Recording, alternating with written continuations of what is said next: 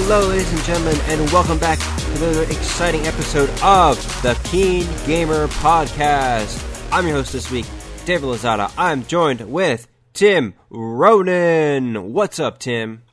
Hey, David. Not much. Not much here either. And Sean Raybine. How you doing, Sean? Doing pretty good. How you doing, David? I'm doing all right now that I'm here talking to you guys. So, we have... I'm being very cutesy. So, if in case you didn't notice, we've rebranded the KeenCast. So now we're the KeenGamer podcast, just so that we could adhere more closely to our own website, and that you know definitively that we are all about KeenGamer, all about that keen goodness. Well, we're 21 now, so we're entering a new stage of our lives. So exactly. Let's try something new. We're out of college now. We've had some new experiences. We experimented around a bit. And now we're known as the KeenGamer podcast. That's right. So there can be no doubt what we're about. We found our true identity, and we're not going to change anymore. So this week... not a phase, Mom and Dad. Not a phase. Definitely not a phase. This week we're going to talk about live service games. Do we really own them? I don't think we do. But before we get into that, we're going to talk about Ancestors, how they have accused some reviewers in the industry of being unfair, and Riot Games, their lawsuit, Resident Evil 3. That's exciting. I know I'm a big Resident Evil fan. I think, Sean, you're a big Resident Evil fan too, right? No. No? Really? When Resident Evil came out, I didn't really own a PlayStation, so it didn't really ingrain itself into me when I was around that age. Oh, wow. And as far as I knew, it has a horror setting, but it's not a horror game.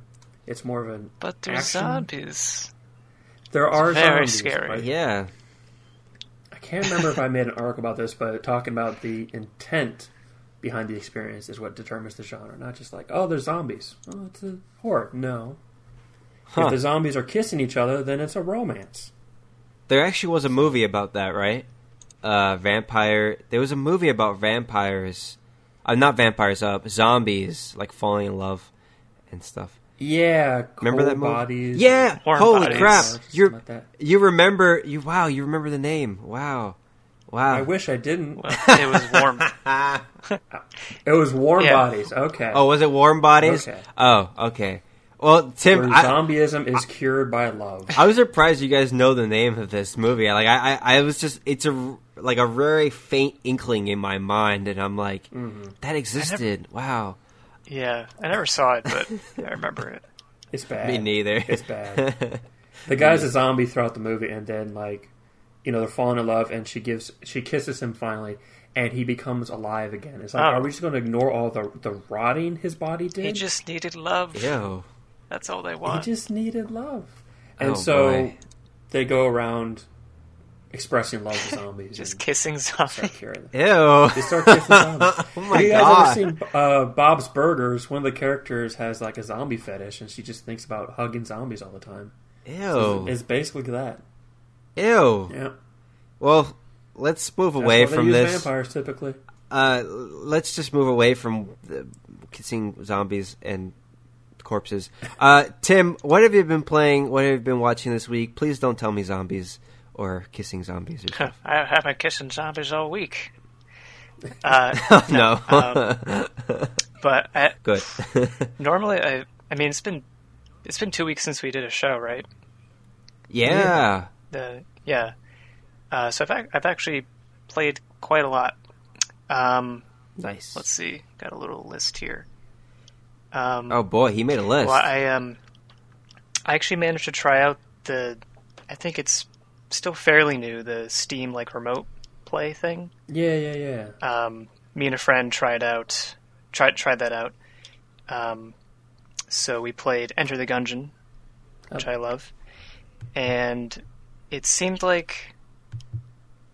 I mean, I didn't have any problems since I was hosting that particular game, but I think somewhat frequently he was getting he just couldn't move at all because the connection would halt for a second or two, and then we flipped, and then he was hosting, and then we switched to playing a game called Risk of Rain, which I hadn't played for like 5 years.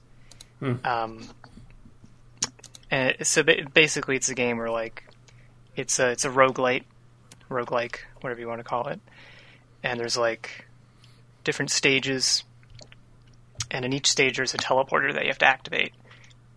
But when you do that, that starts like summoning enemies and like a big like boss creature they have to fight and kill.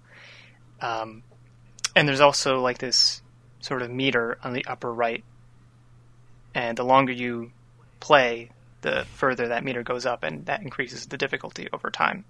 So basically the idea is you can grind stuff out, you can get gold and XP for pretty much as long as you want, and there's different pieces of gear you can like buy and find on each stage, but the longer you sort of hang around, the more difficult the game gets, which isn't, it's not going to be very useful in later levels. So, it can be more beneficial to like kind of keep moving along as much as you can. But basically, I played this game like 5 years ago, and it's like it's pretty hard, and I got like a really bad roll for the first boss, because they're never the same, or well, they're not guaranteed to be the same. They're random. So basically, I got a bad boss, and it kind of turned me off of it. But we played it a couple weeks back now, and actually had a much better time with it. So that was actually quite fun.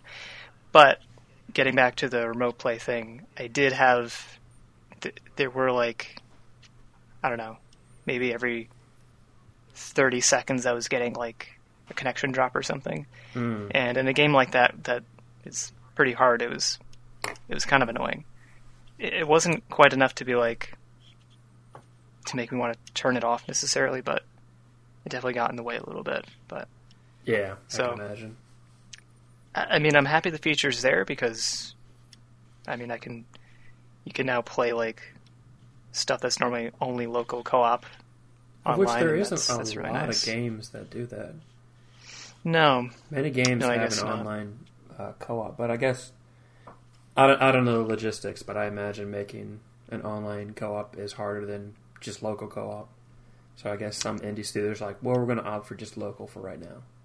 Yeah, probably. But I'm glad that option's there now, especially since I like Enter the Gungeon, but I've known to play it with. It's hard to get people over, so it's nice being able to have that option. But and I don't know if it was down to like my connection or his or the service or something, but maybe we'll see that improve in the future. And hey, that's another thing that the Epic Store doesn't have. So yeah, there you go, Steam. Let's see. I've also been playing. It's a game that I always come back to. It's Fallout New Vegas. Yeah. Love it so much. And there's this... I keep wanting to do this run that's, like, luck-based. And I keep, like, having this notion of wanting to do that, but I'll, like, start doing that, and then, like, I don't know, stuff gets in the way, or I'll forget about it, or just get too busy. But I finally managed to get around to starting it and sticking with it. So basically, my build is just full luck, and that determines how often you get like critical hits. And then I've spec'd a bunch into different skills and perks that like further increase the chances of landing critical hits and increasing damage and stuff like that. And also anything revolving around sneaking. It's a domino run. It's pretty fun. What's that? It's a domino run. Domino is the... I am not familiar with that term. She's a Marvel mutant, and her power is that she has super luck. So anything that can go right for her goes right, and she is super lucky. Pretty much, yeah. But I think one of the silliest parts of this particular thing I'm going for is that New Vegas features casinos. Yeah. And at the casinos, you can play blackjack, roulette, and the slots. And when you sit down to play any of these, the amount that you have in your luck skill determines how likely you are to win.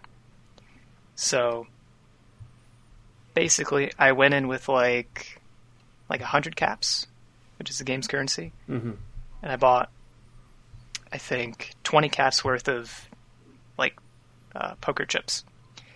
Sat down to play blackjack, and then 10 minutes later, I had 8,000 caps. So, and the game has a system where if you earn too much money at these casinos, they will literally kick you out, and you can't play their games anymore.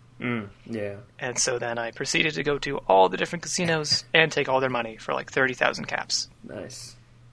So it's kind of a little broken. You're not really supposed to have that much money at the beginning.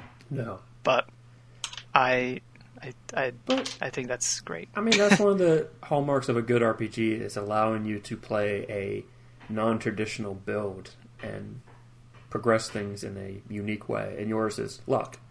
You're not the strongest or the fastest or the smartest, but you're super lucky, and that's fun. It's an interesting way to go about things. Yeah. No, yeah, that's true. But so basically, it put me in a position where I could buy anything I wanted to. And in the end, I actually elected to there's these special sort of implants you can get that are thousands and thousands of caps, which you wouldn't really be able to get at the point that I was at in the game, which was level 5 or something. And these increase your different special stats by 1, and then there's one that increases your toughness, and then one that gives you some mild health regen. So I bought some of those. Nice. But yeah, that's been pretty fun. I'm glad I finally got around to that. Another game I played, it's probably one of my favorites of all time, is actually Halo Reach. It finally came out for PC. That's right. Yeah, I'm curious about how that plays, because I think I might have played it, but it was while I was on my way out of the Halo fandom. Oh, okay. So I don't think I played a lot of it. So I'm curious to hear how is it. Yeah, this was it came out actually 9 years ago now, a little bit more than that, and this was my game for half a year. I think I remember playing just this and nothing else. It's definitely my favorite Halo game. I got a hot take. It's a little spicy. Let's hear it. Master Chief is overrated. Oh, wow, serving up that hot take. That's right. Ooh. Halo Reach is better. I mean, I enjoy the other, the other ones. No, I mean the mainline series, but who plays those? Yeah. No, I played a ton of Halo 3 as well, and I did love it, but I don't know why. I just really liked Halo Reach in particular. Played a crud ton of the multiplayer, and even the campaign I played over a couple times, and it just really gelled with me for some reason. But yeah, I knew this was coming out. I kind of forgot about it, and then I caught a stream of someone who was playing it, and I was like, oh man, and it just came out today. Isn't that the best when that happens? Yeah, and I wasn't necessarily planning to get it right away, but then I was seeing it and watching it, and I had to. So it's only $10. You can just buy that on its own. You don't even need the rest of it. When I looked at the page, it was I know. You need it looks like the Halo collection to play this. You don't. You don't. Okay. No, because I didn't have the collection, and I just bought Reach. Okay. So you can actually do that. It is misleading. It's very misleading. Because I was like, why? It literally says you can't play this without... If this is part of the Halo collection, and I need the Halo collection to play it, why do I have an option to buy it separately? Yeah. Okay. That makes sense. Yeah. I don't know why. I guess that's just the system of Steam. There's no situation where that normally happens. So Yeah, That's just I the way guess they handled it. when you upload, it's like if you categorize it as DLC, you have to include the game that it's DLC for. And so the people might be like, well, it's DLC for the Master Chief Collection? I don't know. Yeah. All right, well, that's misleading. Yeah. But no, you definitely 100% can buy it on its own. Okay. And for $10, that's pretty good. I was For a expecting remastered it. game, yeah. Yeah, I thought it'd be like 20 or 30 at least, but that's a pretty good steal. Mm-hmm. So I got it, and I wanted. It's kind of dumb, but I wanted to be able to play it like the first day it was out because it's one of my favorite games. Of course, yeah. So I kind of I don't normally do that type of thing, but I made an exception. But I jumped into a game, quickly realized that wow, this is weird, playing on keyboard and mouse. Oh, really? Oh, It was very, very strange. I mean... Playing an FPS in general on keyboard and mouse, or Halo on a keyboard and mouse? More just Halo, because, Okay. I mean, I've played New Vegas, and I've played other FPSs and stuff.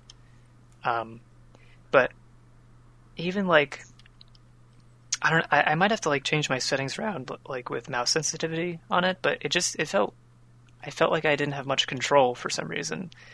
And I played a little bit more today, and the same thing was happening. So I don't know. And like the way like I was sprinting around and stuff, and it just felt weird for some reason. So I don't know. It's something to get used to, I guess. Yeah. And I feel like maybe a lot of people are trying to get used to it as well. It seemed like other people were having trouble as well with the adjustment. I mean, at least for Reach, I guess. Yeah. But yeah, I'm looking forward to playing through it some more and reliving that basically. I've also played a little bit of Pokemon Emerald. Oh, nice. Pick Love that up Pokemon again. Emerald. Yes, it's probably my favorite of one of my favorites of all of them, probably. The main reason I've been playing it is because I've been trying to get a shiny Rayquaza. Good luck. So, yes. But apart from doing that, I was also like, like training up some of my other Pokemon.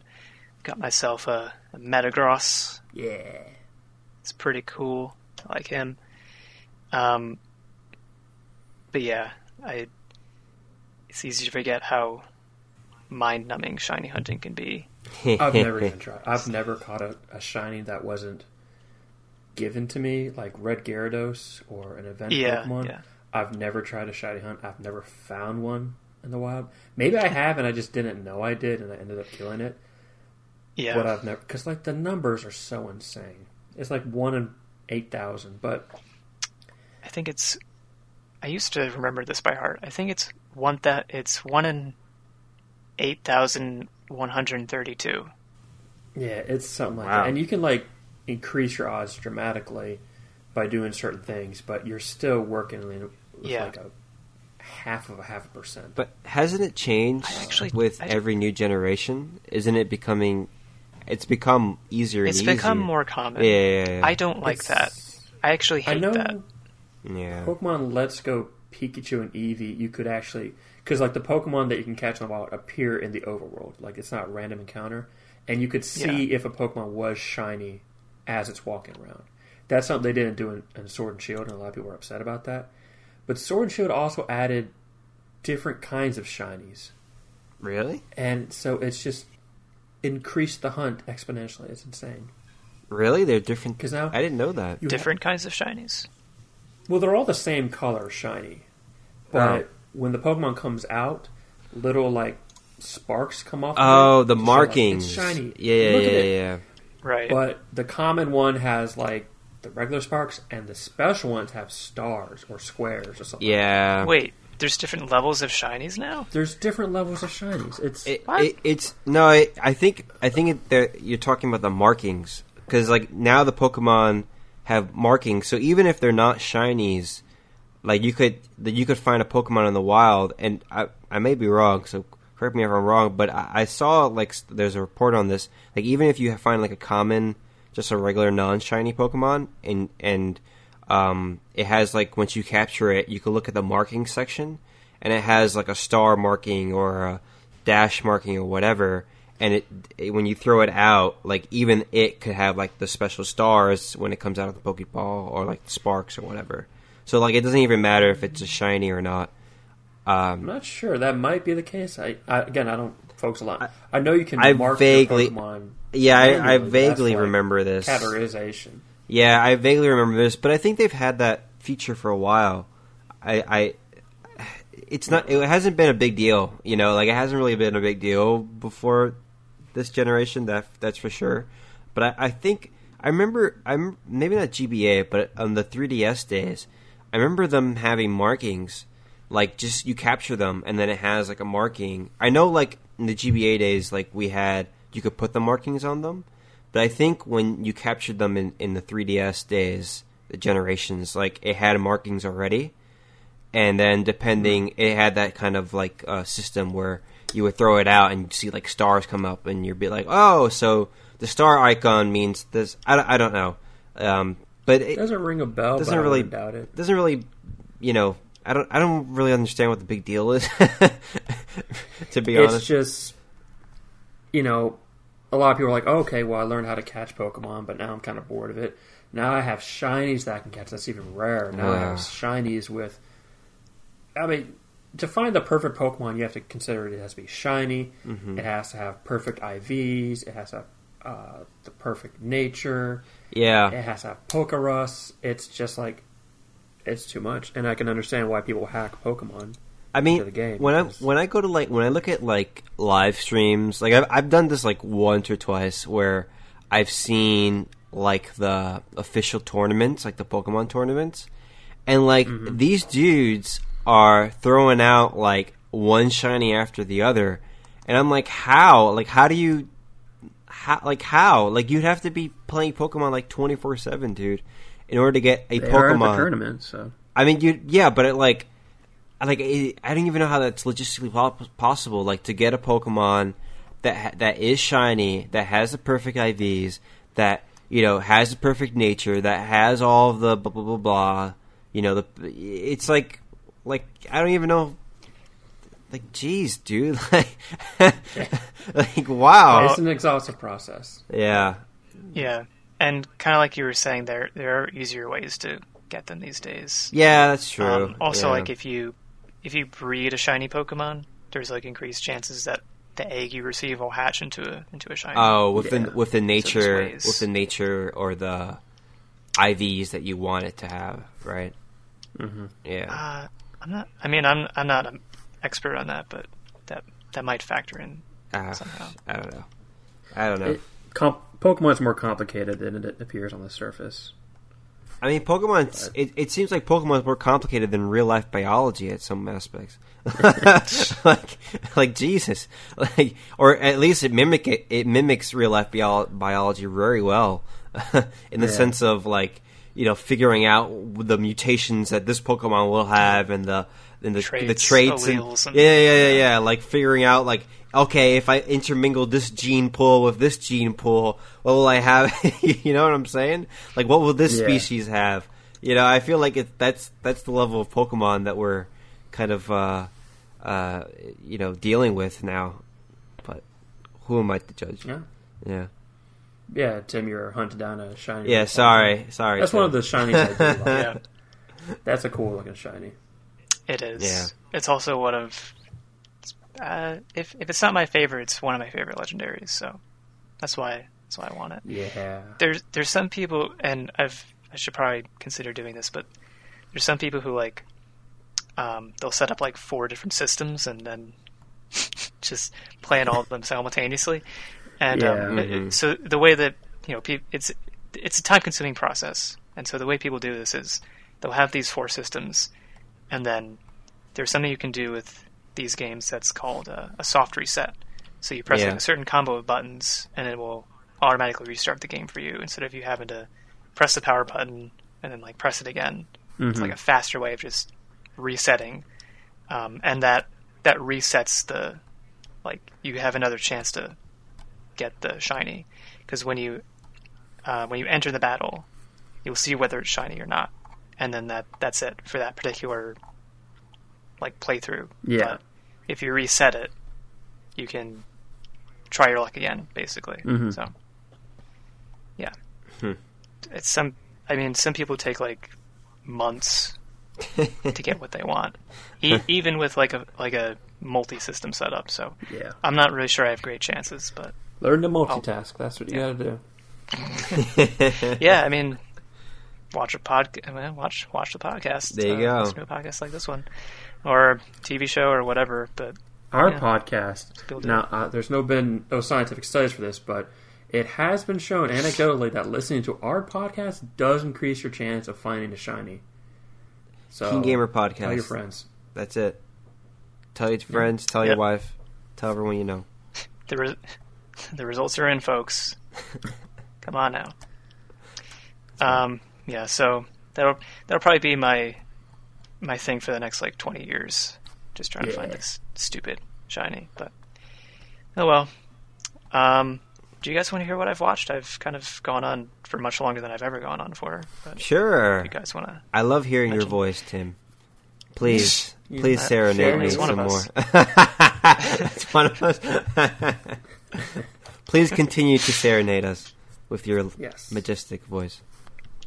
Okay. Your dulcet tones. So dulcet. Let's see. I've been watching, there's these YouTubers who do a December charity sort of thing all month. The Yogscast. They do an event called the Jingle Jam. So basically they do live streams on Twitch. And every day they have like games they play, or like they'll do D&D or do different sketches or something like that. They raise money for different charities, which varies between each year. So far they've raised just about $2 million. Wow. In like about a week. Nice. That's pretty cool. Yeah. Yeah, they do it every year, raise tons of money. It's pretty cool. They like have a special like Humble Bundle page where you can spend like $30 or so and get like, I don't know, 40, 50 games or something like that. So it's pretty cool. And the other day I actually just watched Indiana Jones Temple of Doom. Nice. I think it might have been the first time I've seen it. It's okay. It's not the best. It's an okay movie. Yeah. It's not the worst, but it's not the best. Yeah. Okay. I'm glad you said that, because after watching it, I kind of sat back and was like, it wasn't bad.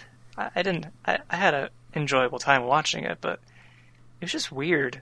There were a lot of weird things that didn't really make sense, and like there wasn't. I don't know. They just kind of sat around the same couple areas for like an hour, and not much happened. It felt like. Is that wrong? I haven't seen it in a while. Yeah, me too. I don't remember. I imagine you're not wrong. Okay. And at least, like, especially in comparison to, like, the first one, it was like, it's just not the same.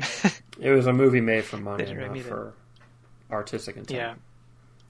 And I can't recall the lead female's name, but she was kind of annoying, like, the whole time. Mm-hmm. And it's just like,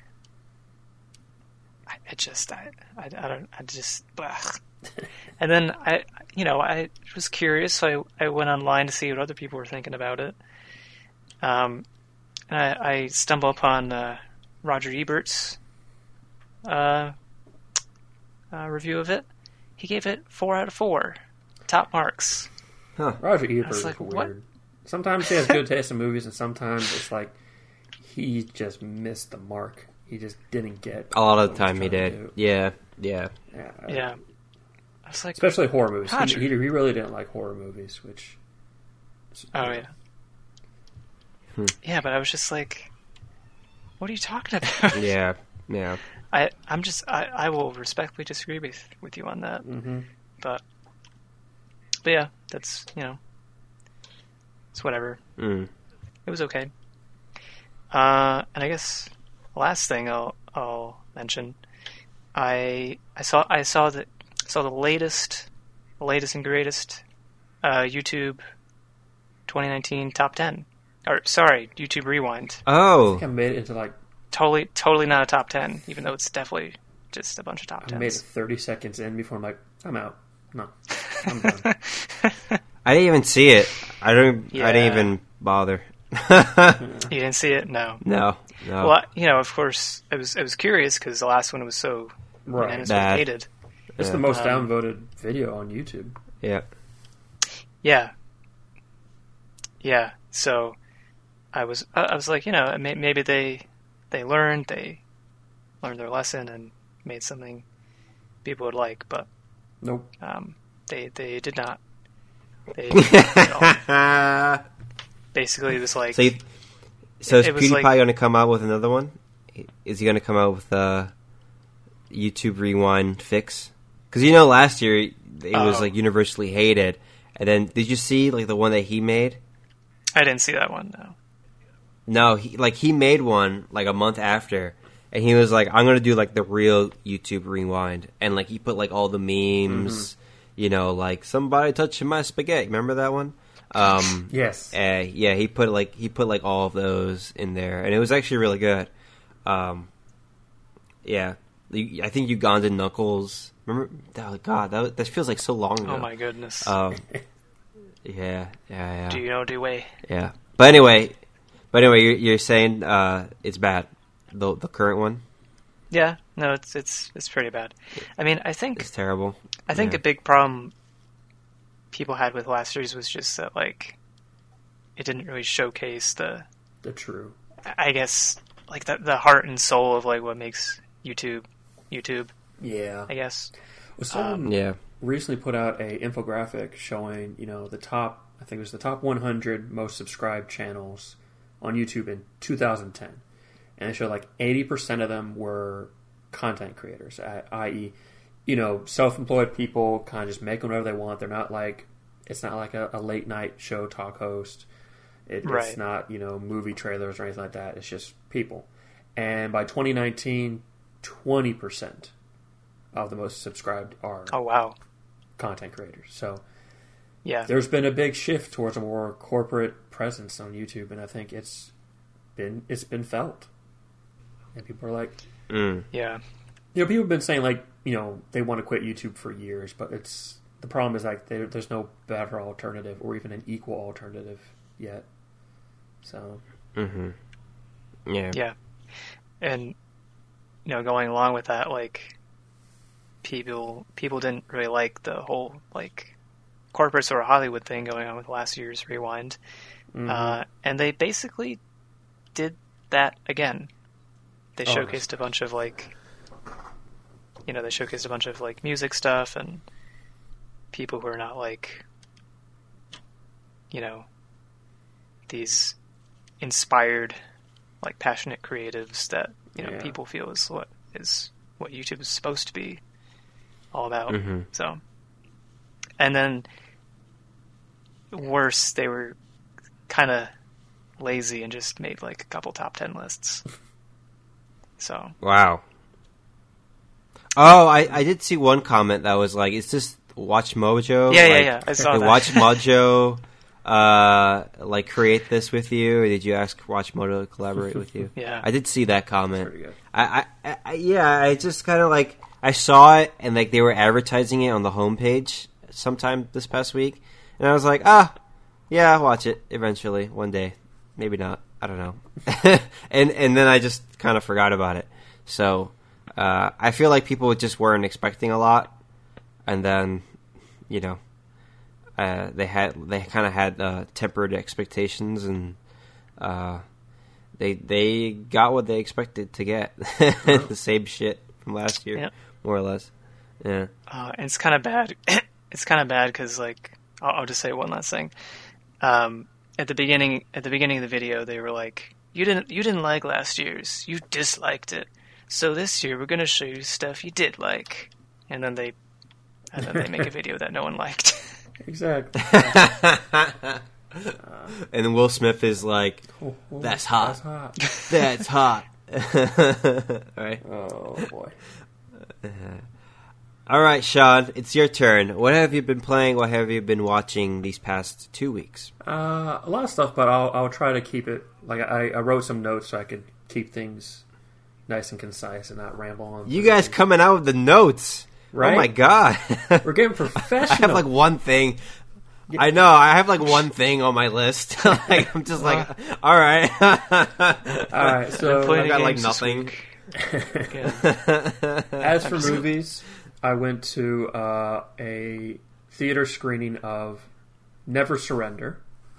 Have you guys seen or at least heard of the movie Galaxy Quest? Yes. No. Okay, good. I've seen it. Oh, David? okay. No. I don't even know what that is. Gee, David. Come on, God. David. What are you talking about? Okay. I've never heard of this. So for David and for those of you out there who have not lived, Galaxy Quest is basically, on the surface, it's a parody of Star Trek, but it's also a parody and a love letter to fandoms in general.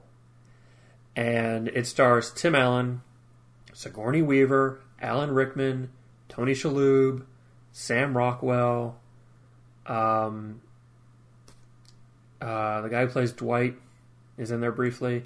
There's a ton of just great comedic talent in here, and it is so masterfully done. And so you need to check it out. At least check out some clips on YouTube. I know they're out there. And I'll say it's a perfect movie, and I will back this up. At the start of this, so the documentary I saw, Never Surrender, was about Galaxy Quest. And at the start of the documentary, it says, David Mamet, who is a famous playwright, wrote a book about movies and said there are only 4 perfect movies. The Godfather, In the Sun, Dogsmith or something like that, and Galaxy Quest. So, wow. This was made by Screen Junkies, and I didn't recognize what that was. And then they said, well, you probably know us best as those people on YouTube who make the honest trailer videos. And I'm like, oh, those are the videos YouTube keeps recommending and I keep ignoring. And so they said they made an honest trailer for Galaxy Quest, and they played it at the start of the movie, and I feel validated in ignoring their videos. I didn't think it was funny at all. But the documentary itself, it was fine. It's basically every Hollywood documentary you've ever seen, which is movies are so hard to make. This went wrong. This went right. Studios butt heads with creative types. This actor has sadly died, but they were a paragon of virtue and the nicest person in the world, and there was no bad qualities to them.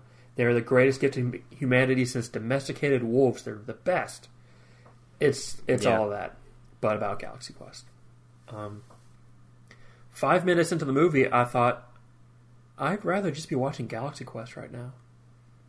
I would love for that to be out in a movie theater and just watch it with all these clear fans who are in the theater with me. And the documentary didn't play a lot of clips from the movie, sadly. But every time they did, everyone in the audience knew the line and could repeat it verbatim. No problem. It was great. Wow. Nice. So, if you're a big fan of Galaxy Quest, maybe check it out. I don't know where it's available. I watched it in a movie theater, but it was like a special release thing, like one night only type of deal. But if you haven't seen Galaxy Quest, definitely watch that. That's one of the funniest movies. It's amazing. Alan Rickman playing a Shakespearean thespian who has been trapped into this role of a weird alien on the Star Trek-like show, and he can't get work in anything else, and he's just always known for this one role, and he hates it, and he hates repeating the lines from the show, and he just... Beautiful dry wit. Tony Shalhoub being this amazing visual actor. Everyone else is freaking out, and she's like, that's a hell of a thing. It's just the best. So I also watched a movie on Netflix called Eli. Have you guys heard of Eli? Yeah, I've seen it, actually. The Book of Eli? Or No, it's just called Eli. Oh, no. No. It's a horror movie. Surprise, surprise. There's this kid who's been diagnosed with a condition where he's basically allergic to the air, so he has to live inside of a hazmat suit when he's outside of his like plastic bubble in his room. Rip. And his parents have taken him to this remote facility to go through this radical new procedure that promises to cure him. And it's a very scary procedure. Like there's brain surgery involved. There's incisions and spinal fluids and all that stuff. But between the operations, the kid starts seeing ghosts everywhere. And, of course, no one believes him. The movie has a lot of cool scares and tricks. They do a lot of neat stuff, but they're too eager to show it off. It's just one thing after the other, and there's no time given to build up some tension and some terror. It's just like, here's this cool thing, here's this cool thing. It's like, you made some cool things, but you got to know how to space them out. So, I would, it could, you might find it to be a scary movie. I thought it was an interesting movie. It had some interesting revelations and whatnot, but it's not scary enough for Sean, right? It's not scary enough for me, no. There you But go. it might be scary enough for everyone else. Yeah. I've seen too many horror movies. Again, I saw my first horror movie when I was 3 years old, and I've just been watching them ever since. So, I also found out that, this is kind of a side note, Netflix doesn't play in 1080p on any web browser except for Microsoft Edge. Is that for real? Really? Right, Okay. yeah. And that's been going on for a while. Like, I usually don't watch Netflix on my computer, but Oh, it's a superior browser. There used to be workarounds and like Chrome and Firefox plugins, but like Netflix took them down, and so I'm not sure why this exists. Like, because it can be played in like the browsers have the capability to play in 1080p, but they just don't allow it. So Yeah, I they had to got go on some like kind Microsoft Edge to watch this movie in 1080p. They got some kind of like exclusivity deal with Edge, probably. Maybe I don't. It's Get the weird. extra edge Oh, with your jeez. Netflix streaming. Exactly. Oh, damn, So Microsoft if Edge. you're paying for high definition Netflix and you watch Netflix primarily on a computer, you got to switch over to Edge to get that value out. The only other movie I saw was a thing called Terrifier. It's your basic kind of hack and slash scary clown horror movie. It's pretty intense and pretty ridiculous, so I enjoyed it. Again, not scary, but I just enjoy it. It's stupid, but it's fun. As for what I played, so I started playing and streaming Disco Elysium.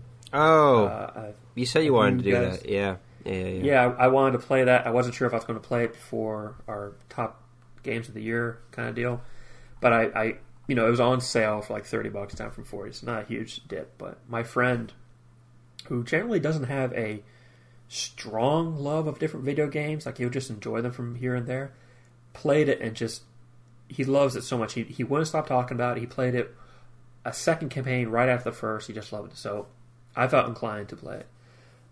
You play an alcoholic detective who is sent to a small port town embroiled in a labor union dispute to investigate a murder. And it's an RPG. It is conversation focused. I haven't found any real combat. The only combat is like you choose to fight somebody through a conversation, and whether or not you beat them is determined by dice rolls, which are affected by your skills. So if you don't have a lot of points in physicality, you're probably going to lose that fight. There are a lot of different skills. They're all pretty interesting, and they all have values in different conversations. Like I said earlier, a great RPG is one that we can play in as many different ways as you want, and I think Disco Elysium offers that a lot. It's not an open world game. It's pretty linear, but it has some really great writing, really funny stuff. I mean, you wake up having a argument with your ancient lizard brain and your limbic system. And they both have different voices, and they're arguing with each other and arguing with you, and it's just, that's what the character does. He just has arguments with his different bodily functions in his head before something happens. Huh. That's an interesting concept, yeah. It's a very interesting game. It has amazing writing and art direction. And it's always nice to see an RPG that's outside of the usual, elves and magic. And this one's about detectives and arguments about communism. The sound is awful. Most of the sound is pretty benign, but every so often you'll do something like open up a dumpster or turn on a radiator or something like that, and it will be the loudest goddamn thing in your life. Do not play this game with headphones, because this game has blasted out my eardrums several times. Because it's not everything makes these noises, but every so often they just like blast you, and it's so horrible. I hate it. And the voice acting varies between fine to laughable. I think this is the first game the studio has made, and they've done an amazing job. It's not a perfect game, but for what it tries to accomplish, I think it's doing well. I haven't finished it yet, though, so I'll let you know when I beat it. Nice. I want to talk real briefly about Destiny 2. I didn't play a lot of it over the last 2 weeks, but they did announce the newest season for Destiny 2. The Season of the Dawn. And people are pissed. Yeah. So, in October, they released the newest expansion pack, Shadowkeep, and along with it was the newest season, Season of the Undying. And so, there was a lot of content between the two of them, and people didn't really parse out what was seasonal content and what was expansion pack content. And after seeing what's coming in Season of the Dawn, people were like, that's very nothing. That's almost nothing they're giving us. And they looked back at Season of the Undying and said, kind of separated from Shadowkeep and said, wow, there wasn't really anything to do in Shadowkeep either. I mean, Season of the Undying either. So going into this season, which will come out this Tuesday, it'll be interesting to see how people... Because again, they had a season they could like jump back and forth between Shadowkeep content and Undying content. But when they play the Dawn, they've already played all that Shadowkeep content, so now all they have is the seasonal content, which will be next to nothing. So Bungie, I don't know. People were excited by the trailer because it seemed promising, but then they had a live stream showing off the different content, and people were like, oh, that's nothing. Okay. So... And of course, it'll be interesting to see if they affect the Eververse at all. If they make that better. They won't. But it'll be interesting to see if they do. But they won't. And, of course, I continue to play Pokemon Sword. I finished that. Nice. It is very clear in that game where they started to run out of money. Because sometimes you'll do a gym, and it's like this big sprawling thing. It's a big puzzle where you have to use a metal detector to find your way around this big sandy area to avoid the pitfalls.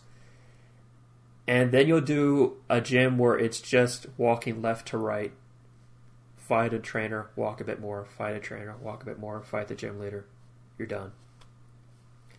And it's like, what? And the sad thing is that gym takes place within an entire town. It's just been closed off from the rest of the world.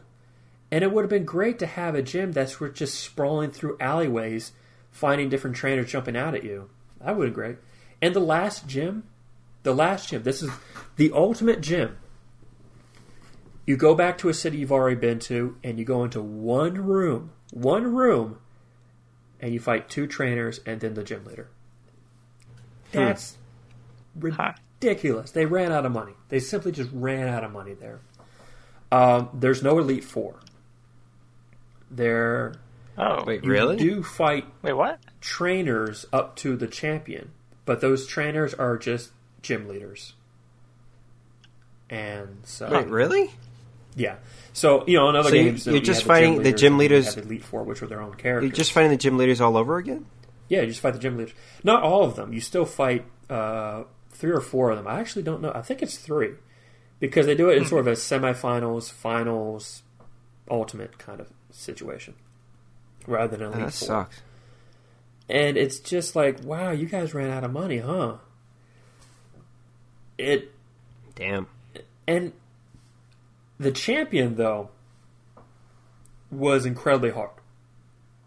I won't give away how things worked out, but because of the way the story worked out, you do the fights for the league championship, and then before you fight the champion, you have to leave, and then when you come back, you can fight the champion. So I had the benefit of fighting him, losing hard, and having to go back out and having to like train my Pokemon up more and reevaluate my team because he crushed me. Every Pokemon he had, I might have like one that was like the type strength, like he would have like a ghost type. It's like, okay, I'll have, a psychic type ready to go. And that ghost type would have, some move that would counter my psychic type. He just had an answer for everything. So I got through it with the skin of my teeth, managed to beat him. Great fight. You don't get to fight him again. You fight him once, he's no longer champion. He'll still wear his stupid cape all around, but he's no longer champion. But like in the past games, you could go back and you could, fight the Elite Four and then the champion. And a little bit earlier, more recent games, you would fight the Elite Four, and it would still say you're the champion. So instead of fighting the champion, you'd fought some pretender to the throne, someone who came to fight the champion, and you'd have to beat them.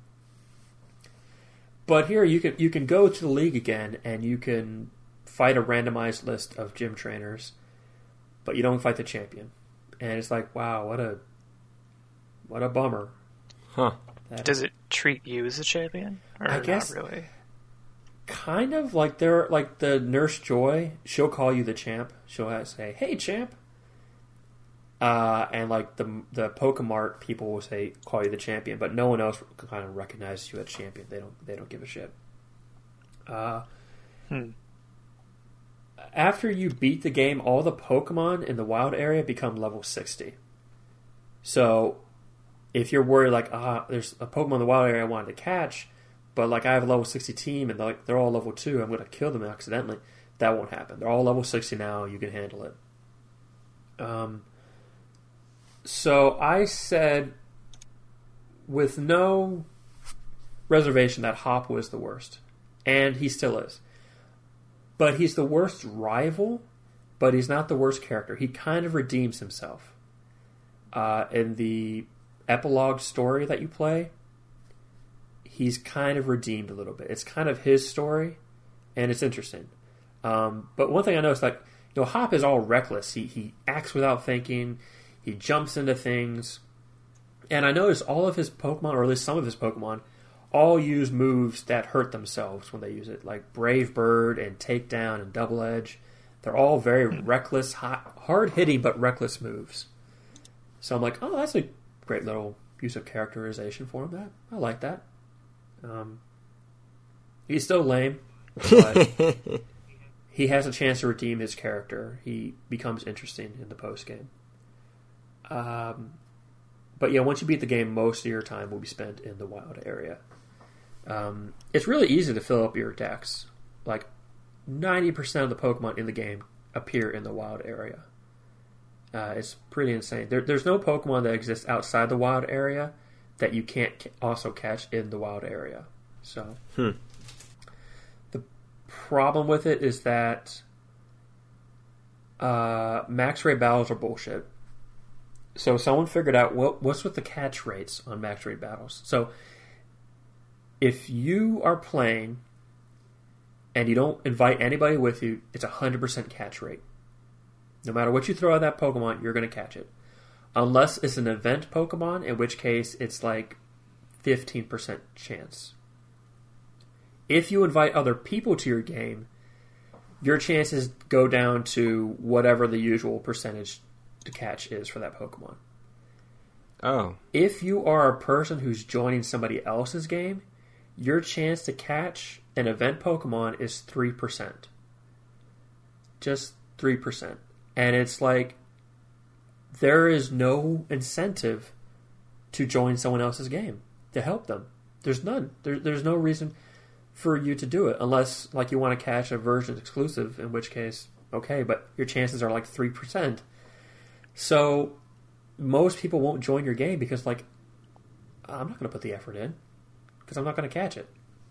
So it's 100% by yourself? It's 100% by yourself. That's the other thing. It's 100% by yourself, but if you invite somebody else, you drop in your chances.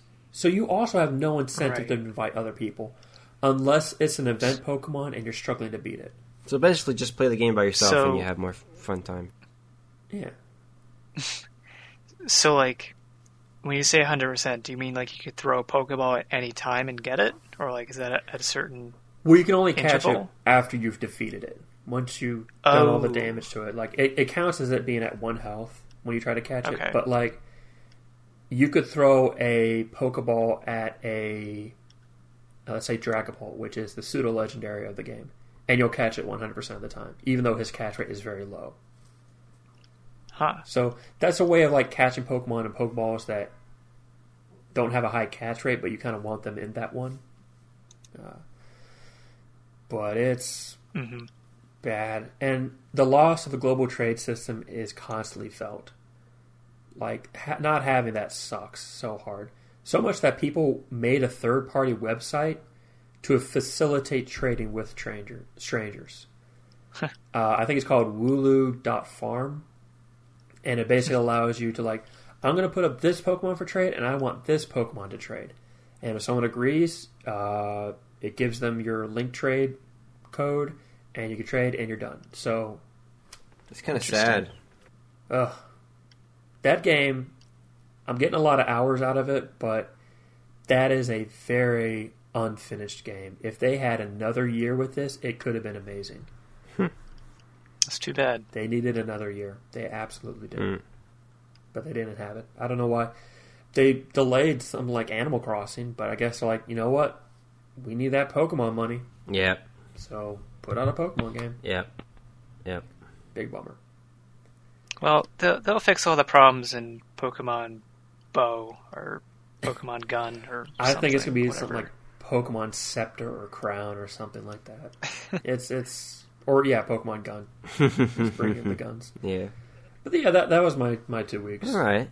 Okay. Well, you guys did a lot in these past 2 weeks. I'd say much more than I. What did you do, David? What games did you play? Well, surprisingly, I played nothing. I know it's. What? I know it's very hard to believe. That's so unlike you, I know. David. I know. Are you okay? It's just life, you know. I've been very busy, and I haven't really gotten around to play anything. But yesterday, I did actually see a movie that I wanted to see for a while, and that movie is called Joker. I know, Sean, you've Frozen seen it. 2. Oh, I didn't. I kind of do want to see Frozen 2, Frozen 2, just because I've seen the first Frozen, and I'm like, I wonder how this is. But anyway, I saw Joker. Did you see Joker, Tim, or not yet? No, I haven't seen it. Yeah, I know, Sean, you've seen it, right? So Yeah, I've seen it. So I saw it with my wife, and at the end of it, we were like, oh, huh. I don't think we liked it. Like, I'm still kind of thinking about it. Like, I don't know. Like, it doesn't really seem like that great, I guess. Like, I don't know. Like, I guess I was expecting a lot more from it, and I mean, like, I like the themes of it being, you know, the social unrest and discrimination and all that stuff, and I like that.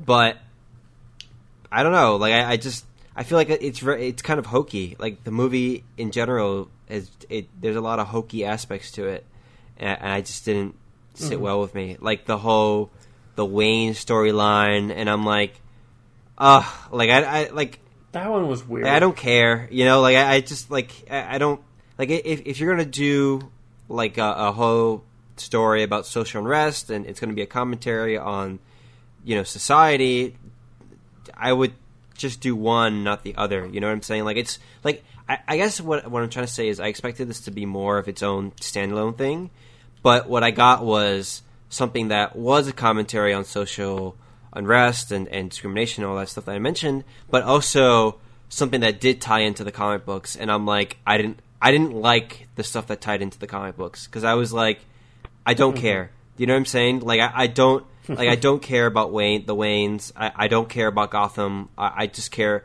Like it could have been like XYZ City. It could have been like Tallahassee or whatever, and it would have been cool. Like I would have liked it a lot more if it weren't about like Gotham. And like when I was watching it like the entire time, and they kept talking about Gotham, I was like, okay, but like Gotham is like a term for like any city in the world. You know what I'm saying?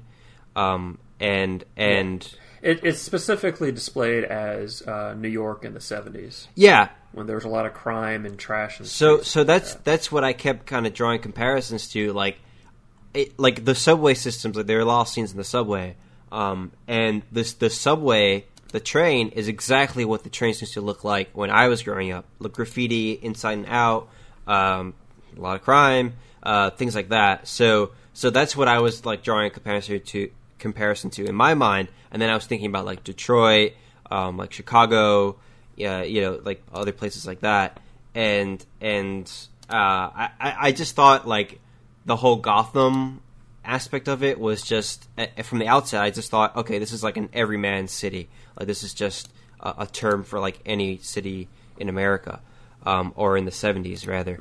But then when I got towards the end was, okay, this is actually about Gotham, from the comic books, especially towards the last couple of minutes. It really ties into, the overarching, Wayne stuff. And I'm like, oh, I don't care, and it kind of distracted me from the I guess the core of the movie, which was much more about, Joker and the social unrest and stuff like that.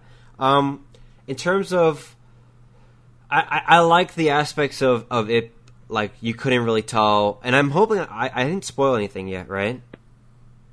Right? No? Okay. Like I hope that I really liked how the story kind of kept you on your toes in the sense that you couldn't really tell what was real or make believe, and I thought that they could have done a better job with that, because at one point they kind of lay it on you, and they like all right on the nose, and they go, okay, yeah, this is definitely make believe, and they make that very clear. And I was like, I would have preferred if they didn't do that. Do you know what I'm saying? Like if they would have kept me guessing. There were definitely some scenes where I'm like, that's not real. Come on. Exactly. That's not. But then like they go overboard, and they're like, okay, yeah guys, you're right. Like it's not real. It's not. And I'm like, okay, that's great. Thank you for the confirmation, but I could have. I feel like the movie would have been better without it. Yeah, they didn't need a recap. Like, here's what wasn't real. They didn't really need to slam me on the head with it. You know what I'm saying? And then the other aspect that I thought I really liked about the movie was how, again, I'm trying my best not to spoil anything, how they juxtapose. Yeah, there you go. Juxtaposed. Yeah. Juxtaposed. Juxtaposition. I'm going to leave it at that. A lot of, like, cruel, brutal scenes with, like, really funny scenes. Or at least funny scenes that I thought were really funny. And they were, like, right after the other. And I thought it was really clever the way they did that, because it kind of tied into the whole disturbing aspect of the movie. Like, you can't really, like, I don't know, like this guy, this isn't really a spoiler, like he's he's a clown, but he's also beat up all the time, and he's really suffering, but he's always putting on like a happy face. So it's like there's always this divide between him being happy and him being brutally abused. So, and there's like a happiness and a sadness constantly in his life. And I really liked how the director kind of put those two elements side by side at some moments. And I don't know if you noticed, Sean, but those are some things that I'd noticed in it. Yeah, but overall, I don't think that this is like a masterpiece in any way. I don't think that it's. I don't know. Like, it's certainly the best DC move they've. Oh well, yeah. I could. Out of all the DC movies I've seen, yeah, because most DC movies suck. Let's be honest. But it's certainly the best DC movie. But I don't think it's quite, as great as, I don't know, Winter Soldier or something of that nature. Like, I just don't. I feel like it's a little murky or mismanaged or like just.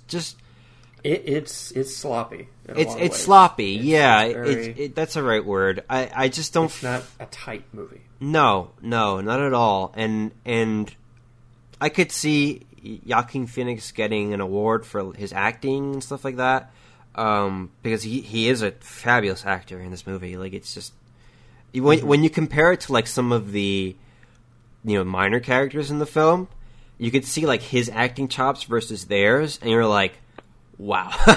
You're like, you could see the difference like right there in the scene, and it's he just so. Yeah, he steals the show, and I could really see that displayed on screen constantly, and I love that about him. But there are just so many elements in the movie that just take me out of it. Like the whole thing about this is not a spoiler. This is in the first 5 minutes, so if you don't want to hear about what happens in the first 5 minutes, then close your ears or whatever. But like the whole thing about him, like his laughing uncontrollably thing. Like him having like some kind of Tourette's-esque thing. Like I was like, what? Like this is like really? Like this is the excuse that you're gonna give him? Like it just That was the thing that I was like, oh, this is really hokey. It makes sense at the end though. At the end it makes sense, but it's like I don't know. Like it's just like I had a hard time throughout the movie believing it. Do you know what I'm saying? Like, I had a hard time just, like, dealing with it. Because I was like... Right. Like, because it kept getting in the way. And I was like, like, this is, like, so... I don't know. Like, this is, like, so annoying. Like, I don't know. Like, I felt like I had to deal with it in a way. And it's not that I'm, like, against people with Tourette's or I'm not, I'm not making fun of people with that condition or whatever. But it's like they kept hitting me on the head with it. And I was like... I get it. Like I get it. He's mentally ill. Like I don't need to be constantly reminded of that aspect or I don't know. Well, like I said, it makes sense by the end. I talk about it a bit more. Yeah, you're gonna have to explain that to me after we're done recording because I don't. I'll send you a DM and. Yeah. Because I don't really know what you mean by that because. Okay. Anyway, that's about all I've seen, all I've played these past 2 weeks. I know I haven't really done a lot, but I guess the Joker was enough to kind of like tick that off of my to watch list. So, okay. Sean just sent me a DM explaining about everything there is about Joker. Yes. Anyway, let's move on to the actual news because we are a news show, and we do that. So, we gave news. We gave the news of what we're up to. That's true, and that is important. People need to know that is important. People need to know about that. Yes, we're very important, David. Very. It is. So, our first news story this week is all about a little game called Ancestors. And this was a game made by the director, I want to say the creative director of Assassin's Creed. His name is Patrice de Cervantes. Okay. He's French. He's French. And he made... There's a lot of French words in Disco Elysium. Yeah. I'm trying to practice how to say them. Yeah. And even the game in the loading screens will be like, this is how you pronounce this word. This is how you pronounce this word. Yeah. That's cool. French word. 2 French words put together, and that's his name. Mm-hmm. So he was the creator of Assassin's Creed, the first 3 games in the Assassin's Creed saga. And he recently came out with a game called Ancestors: The Humankind Odyssey. If you don't know what that game's all about, it's basically about evolution. And you get to be a monkey. And, for lack of a better... Excuse me. Huh? What? What did you say? There's a difference between ape and monkey. You play an ape. Oh, I apologize, monkeys. For all the monkeys listening, I apologize. You play an ape. I'm sorry, apes. I apologize for insulting your intelligence. David, come on, recover, man. We're losing the viewership. I can see the numbers going down rapidly. All Talk 10 of about our bananas. 8 viewers. I'm sorry, my 8 viewers. Please come back to me, please. We need you. Yes, my apes. I apologize. Yes, this game is about apes, and you get to be an ape. And you get to follow apes as they evolve and become more intelligent and learn how to build rocks and, I don't know, do stuff like that. So anyway, the game came out for PC. Build rocks? Did I say that? Anyway, the game came out for PC in September. That's okay. And Patrice, it didn't really get a lot of good reception. It came out with lukewarm reception, and a lot of reviewers claimed it to be boring and kind of lackluster. There's nothing really to do here. It's kind of like playing a history textbook or something. And Patrice saw those reviews, and he was angry with them. In an interview with GameIndustry.biz, he said that a lot of reviewers actually didn't play the game. And his evidence in that was that a lot of publications claimed of doing things like riding horses or playing with fire, and those things weren't included in the game. The reviewers just kind of made those things up. So he said that another aspect that reviewers didn't really kind of miss the mark on, where they didn't really consider the fact that he made the game with only a team of, I believe, 35 people. And he said that he thought that the reviewers had this kind of predisposition that they were expecting something on the scale of Assassin's Creed, big budget, big open world, lots of things to explore, etc., etc. And it just didn't have that because it's a smaller teams, obviously a smaller budget, smaller kind of world to get lost in. So he's also admitting, he himself, that maybe he kind of had his expectations in check as a developer. It's very hard to make games, obviously, nowadays. So maybe he hopes that the game, which is coming out on, I think it just came out December 6th on Friday, this past Friday. It came out for PS4 and Xbox One, that he's hoping that people on consoles would receive the game better. But we'll see after this weekend. So anyway, what do you guys think of Patrice's comments about reviewers not actually reviewing the game and giving Ancestors: Humankind Odyssey bad reviews simply because either they didn't play it or just them kind of expecting things that they shouldn't have been expecting? Sean, what do you make of this? So I remember hearing about this game. I forgot when it was announced, but I remember hearing about it. I did not know this game came out. Yeah. I only learned this came out after this story was published where he was saying, oh, well, the viewers, they were expecting something else, and they didn't actually play it, and all that stuff. So that's how much this game flew under my radar. Yep. Granted, I wasn't paying attention to it much to begin with, so it's. But Patrice here, what a giant crybaby. Yeah. Like he's not even just saying like, oh well, they didn't get it. It's not made for them. He didn't say anything like that, where he's just dismissing their opinions. He actually went so far as to say like some of them didn't actually play the game and they just made things up. So he's going so far as to call some of these reviewers liars. Yeah. And as you said, he quoted some examples as playing with fires and riding horses, and said those were never possible in the game, and those who said that happened didn't actually play the game. Mm-hmm. People have looked into that, and they could not find any reviews that mentioned horse riding or playing with fire. Yeah. So it's possible he's making shit up now. Mm-hmm. So this guy, I sympathize with the idea that he's going from making Assassin's Creed games to making a game that's far smaller in scale. I can sympathize with the idea that people might be expecting, but are they? I don't think, because like if he was going from like, okay, we're making Assassin's Creed, and now we're going to make a smaller Assassin's Creed game that's smaller. If that was the case, then maybe I could understand people, having mixed expectations, unrealistic expectations. But that's not what happened here. This is a completely separate thing. So I'm not sure people said, oh, well, I liked Assassin's Creed. I'll play Ancestors. It'll be just as equally big and expansive. So I think this guy's making a lot of excuses. Yeah. And, yeah, people said they had a lukewarm reaction to this. But by doing this, you're taking that lukewarm reception and you're going to drop it down to hostile if you keep up with this shit. Yeah. You got to just learn to just roll the punches on that one. And it sounds like he's the one making stuff up. But I don't know. I haven't investigated this into huge extent. I'm just going on what I've read. Yeah. Tim, what do you make of Patrice's comments?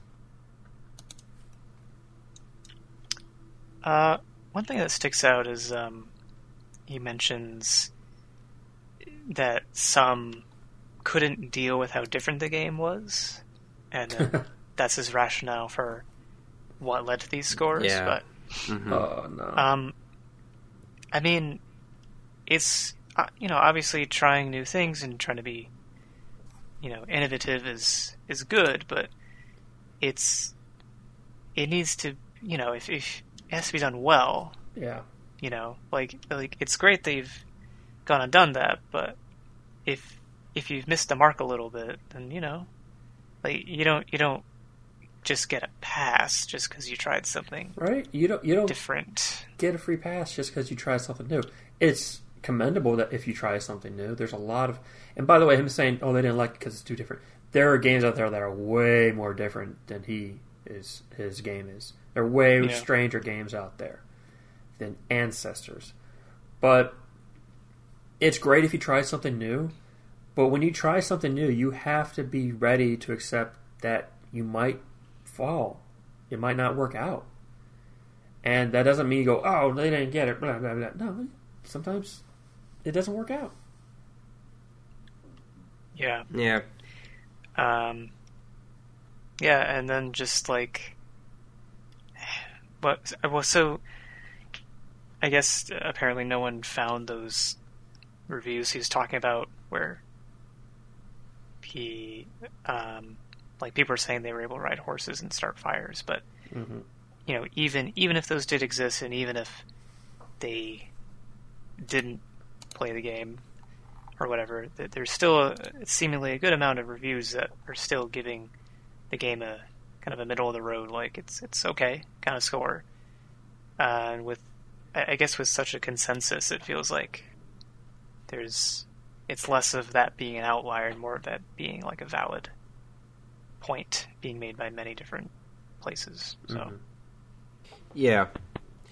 I mean, in terms of my opinion on this, I think he is being a little bit, whiny in the sense that he kind of expected him being who he is, and it's a little kind of what's the right word here? Self-righteous, I guess, in the sense of, I made Assassin's Creed, and like, look at me, and blah blah. And that's the way they did market the game. In fairness, they did market the game as him, the next game from the creator of Assassin's Creed. So I guess maybe this is his way of saying that was the wrong approach, and marketing the game in that way maybe set some expectations that were too lofty.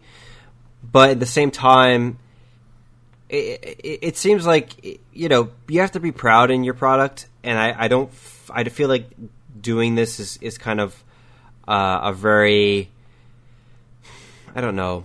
It's almost like shifting the blame, like this is your product and you poured a lot of your heart and soul into it, so be proud of it. Even if a lot of reviewers don't necessarily find it as entertaining as you do, be proud of what you made, and tell other people that it is worth a look if you're into slower paced games, or if you're into things that are much more about learning and experiences of that nature. Then check it out. And I don't know. I feel I'm with you guys in the sense that I feel like it is a little bit whiny and just unnecessary. Sour grapes, I think they call it. What is it? Sour grapes is what they call Sour it. grapes, yeah. It just don't do that. It's just I'm no. looking at another quote he had, and he said, we know for a fact that some reviewers actually didn't play the game. It is a part of our industry. They have to review games, and they have 15 of them to review in 1 week, and sometimes they don't have time. And since Ancestors are so different, some of them went, ugh, I don't have time for this. Bull crap. Yeah. All of us, I think, have done reviewed games for KeenGamer, and I don't think there's anybody on the staff who has ever had 15 games, or anywhere close to 15 games, on their plate to review in a week. Yeah. That doesn't happen. Yeah. And even if someone did have 15 games to review, they wouldn't say, oh, this game is so different, I don't want to play it. It stands to reason they'd be like, that game looks really different, I'll play that one. Because at least of these 15 games, it's something new. Yeah. They're not going to be like, oh, I'm not going to play the different one. I'm going to play the same 14 other games I've already seen before. Like, yeah. this guy's out of his mind.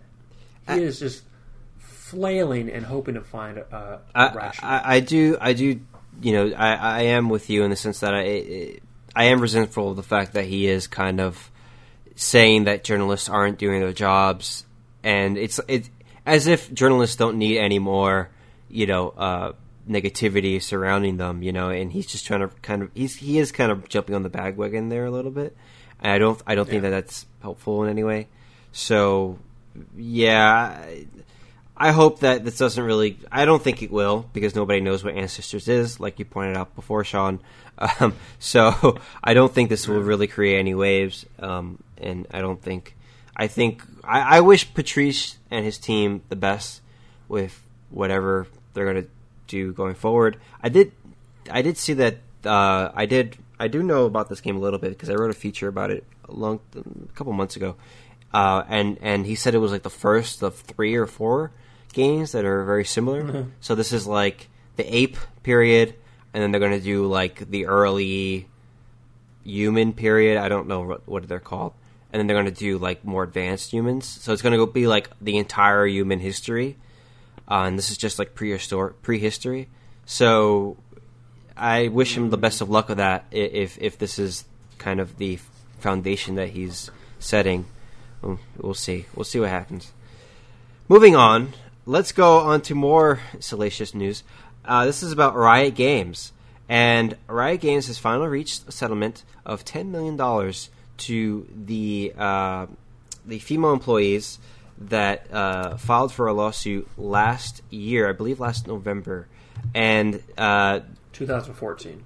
Okay, 5 years ago. No, wait, from 2014 until the date of the the suit began in November 2018. Began in 2018. Yeah, you're right. So, if you don't know about this, basically 2 women filed a suit against Riot Games. They claimed that they were being discriminated against because of their gender, and this kind of led. I think Kotaku picked it up. Eventually, this led to a walkout. The people there were inspired by Google. Google did a walkout, I believe, the year before that, in 2017 or sometime before that. So they were inspired by Google, and they staged a massive walkout then. Riot Games put out a statement saying that they're going to completely reorganize their internal structure, and that they're going to put more measures in place so that they could safeguard against gender discrimination, et cetera, et cetera. Now we've kind of learned more information about, the settlement and what exactly the nature of the settlement is, and evidently it seems like women who were employed there from November 2014, and I should say people who identify as women too, from November 2014 until now, will be eligible for a payment from this multi-million-dollar pot. So this includes full-time employees and contractors. And this is basically Riot issued out a statement saying that we're pleased to have a proposed settlement to fully resolve the class action lawsuit. The settlement is another important step forward and demonstrates our commitment to living up to our values and to making Riot an inclusive environment for the industry's best talent. So what do you guys make of this? Was this the right thing for Riot to do? I mean, personally, I think that this is kind of the only thing that they could have done at this point, seeing how everything kind of transpired. Tim, what do you make of the settlement and the whole fiasco in general? Well, for one thing, that is a ton of people who are getting like that. So there's like 1,000 women apparently. Yeah, Will- something will of that share nature. that Yeah. settlement? Yeah. How much? It won't be divided evenly, though. It'll be Well, No. Yeah. So people who How were long employed longer, will get more money than Yeah. people. Yeah. Right. And I think it's also another factor is whether you're a full-time employee or a Mhm. like, Right. contractor as Our well. contractor. Yeah. Yeah. So I mean, they're paying money out, and that's nice, but other steps need to be taken other than just throwing money towards Yeah. things to help it simmer down. And they say that they're doing initiatives and whatnot, but Yeah. it needs to actually happen. Mm-hmm. And it's a big old company, so it's not really that easy just to put a clamp on things. So Yeah. I don't know. We'll just have to see if they follow through with what they say they will. Mm-hmm. I mean, undoubtedly, it's going to take probably a good couple years before this kind of stuff is like Set in place. they're totally or mostly like resolved. Yeah. Probably. Mm-hmm. Yeah. And Sean, what do you make of this fiasco? This is a nothing. It's not $10 million sounds like a lot to us. Yeah. But the article points out that they brought in $1.4 billion in 2018. Yeah. So $10 million to make a problem go away, that's nothing to them. To these women, I'm sure, the payout, depending on who you are and, if you're a contractor and how long you work there, I'm sure getting this money feels good. It feels like some sort of justice was served. But I guarantee you a lot, if not all of them, are like, we wanted something, not monetarily more, but just like more accountability on Riot's part. Because, they paid out $10 million and they had some bad press, but they basically, this is a settlement. So while Riot is paying out $10 million, the women also have to give something, which is most likely their silence. Mm-hmm. They have to be like, we're not going to talk about this publicly anymore. And that's what Riot wants. And, the article also continues to talk about how, I don't know if Riot did this, but there were some companies would do an arbitration requirement where if you sign up to be an employee, you have to agree to arbitration should there be anything that would have gone to court. And I don't know if that happened with Riot. Did these women have to go to arbitration instead of a court? I don't know. But it said it did pledge to allow new hires the option to waive the forced arbitration clause once current litigation is resolved. Okay, even that wording, they give them the option to waive the forced arbitration clause. So that means A, the employee needs to know that exists and needs to ask, I would like to waive that clause. And B, there's a chance that, the people hiring will be like, we need you to sign an arbitration clause. Would you be willing to do that? And if they say no, they might not get hired. And the HR can be like, well, we didn't hire them because some other legal reason. But I don't think this does anything. I think this is just sweeping it under the rug for a $10 million rug. This is, I'm confused. I'm sure the women are glad to get some money for their pain and suffering. And, this is always shitty to hear because, there's a big push to get more women into STEM fields. That's science, technology, engineering, and math. Because those fields pay the most money, and have some of the fewest women. STEM fields and things like working in an oil rig. Very few women. And then you have something like this happen, and it's going to cause a lot of women to be like, I don't want to work in that field. I don't want to work in a male-dominated field, even if I'm helping to make it more even, if I have to deal with, as they call it, quote-unquote, men-first bro culture and crotch-grabbing, phantom-humping, and sending unsolicited and unwelcome pictures of male genitalia, which is probably the most words used to ever say dick pics. So, wait, that I actually wish happened? Riot was a bit more accountable. So that I don't remember this actually happening, and I mean I do remember Riot. This actually I do happen to remember the walkout. I remember Polygon, I think, or Kotaku covered it extensively. But I never really figured out what exactly they were walking out against. And was it the dick pics? Was it that? I think it was a solidarity move. But like, it was sort of like, while we aren't part of the suit, we do sympathize with the women who are part of this, and we're going to walk out. It could have been some other reasons, like Riot might have had some other bad things going on, but that also led to nothing because Riot didn't do anything, and the employees eventually just walked back in, or maybe they quit. But Riot they're still running. So yeah, I'm just kind of confused as to what exactly they're campaigning for, because I like the employees. Like, okay, I know discrimination, gender discrimination, but like, how are they discriminated against? I don't really understand. No, I haven't looked at like the suit details or anything like that, but from what I've been able to gather from some articles, is that the women felt that the office had sort of a bro culture, and this happens in a lot of office spaces where there's like male dominant, especially at the higher ups, where women feel excluded because they can't be part of conversations like sports or talking about the hot piece of tail they picked up at the bar last night, or they don't feel like they can get into that inner circle because of this culture. And then you have things like phantom humping and a hot girl list where they rank the women in the office based on their attractiveness.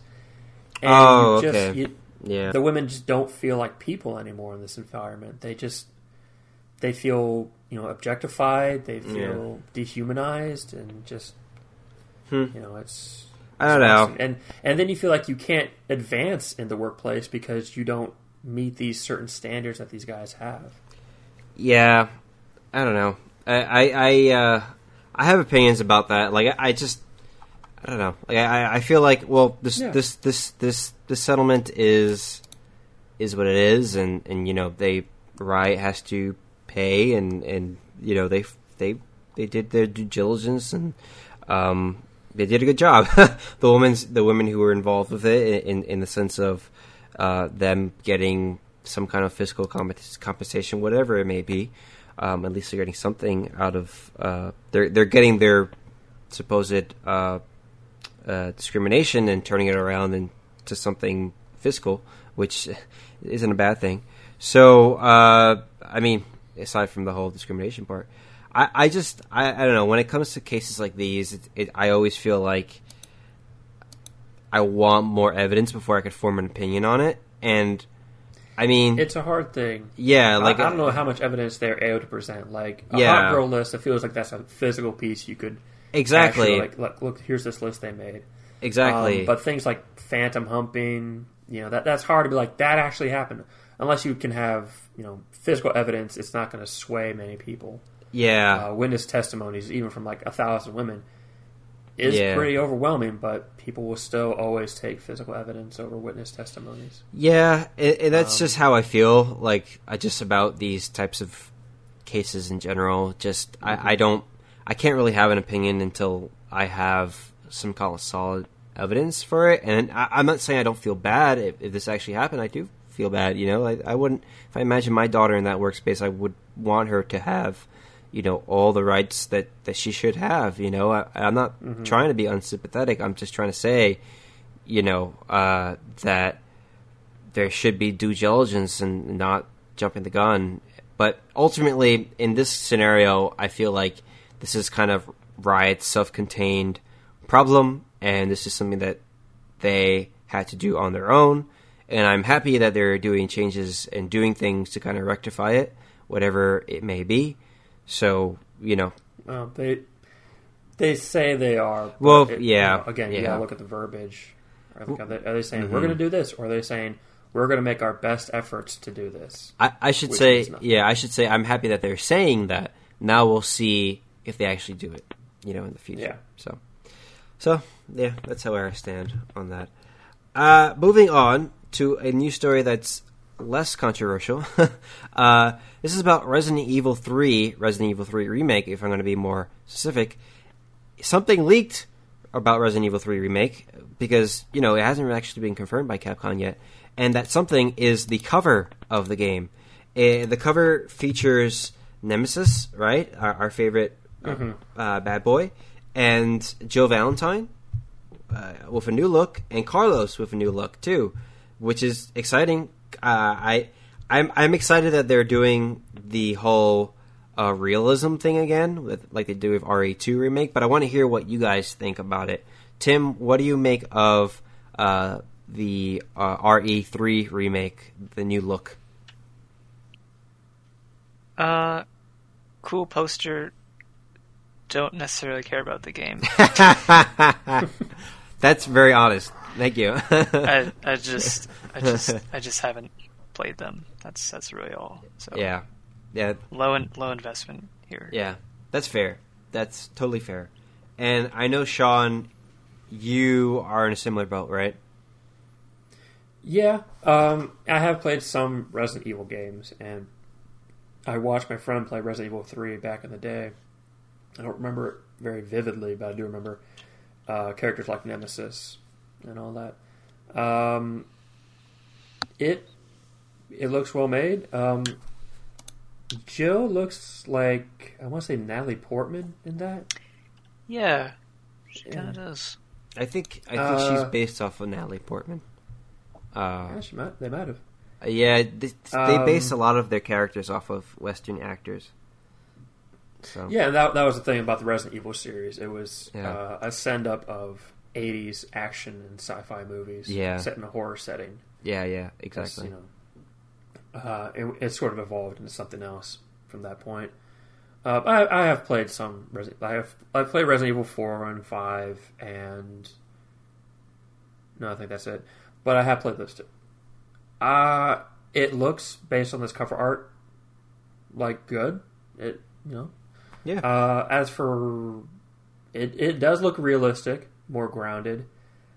I will always be on the side of style over realism, because after so many years, realism will no longer look realistic in a game. But style will always look good. Mm-hmm. We might be at a point where, even this level of realism will always look fine, no matter how far into the future we go. Yeah. But who knows? We need our eyes to adjust or something like that. Well, I'm glad people are excited for it. Mm-hmm. I find it hard to get excited for a game that's... I like that it's a remake rather than just like a remaster where they just kind of punch up the graphics a little bit and make it run in 1080. Yeah. Those examples, I'm like, I don't need to buy the game again to do that. Yeah. But Resident Evil 3's case and Resident Evil 2, they actually rebuilt it from the ground up, and I appreciate that. So I can appreciate Resident Evil 3 for what it's trying to do, which is remake the game while keeping all the things that made the game special. Yeah. But just making it look prettier. I do think that they do put some type of style in it, though. Like I feel like it's kind of like that. I don't know. Like there's like a horror style to it, like the way that the characters look and feel. Maybe I'm alone here, but like I feel like there's like a gritty style to it. It's not necessarily realistic. I don't know. What I mean by stylized, like what you're talking about, is more the aesthetics, and it is a horror aesthetic. Yeah. Stylized, I would mean is like a Overwatch characters. Oh, like cartoons. They Yeah, have- gotcha. They Yeah, have bigger eyes. They have somewhat warped dimensions. I see what you're saying. But yeah. within the game itself, it looks fun. Like Breath of the Wild, where it's like this weird shaded, so not weird, like it's this nice shaded Yeah. look. Yeah, I gotcha. Okay, yeah. I mean, I as for me, I haven't played too many Resident Evil games either, but I'm happy, that Capcom is still kind of continuing this, with the goodwill that they had with Resident Evil 2 remake, and I hope that Resident Evil 3 remake is just as good as Resident Evil 2 remake. I played that briefly with my friend, and I know he loves it. He's a Resident Evil fanatic, and he loves that game. He's absolutely in love with it. So I hope that this is just as good as that. Do you guys think that there's going to be a Resident Evil 4 remake? That's a good question. Because I can't believe it hasn't come out already, because that's like Really? one of the most beloved Resident Evils. Yeah. But I know some of the more diehard Resident Evil fans don't like it as much as other people, because it said Yeah. that was when they sort of moved the series into a different direction. yeah, that they action didn't or like. adventure, yeah. Mhm. And they kind of prefer the survival horror aspects of the first three Yeah, and all the other spin-offs. yeah. But Resident Evil 4 is like, yeah, a lot of people love it, so I'm surprised they haven't done that yet. And I just feel like they keep re-releasing it so often, so yeah, it's like I'm like, why bother? They're just going to re-release Yeah. it again. You know what I'm saying? So, I don't know. right? So if this does well, and it will do well, I can't imagine this bombing. They'll make Resident Evil 4.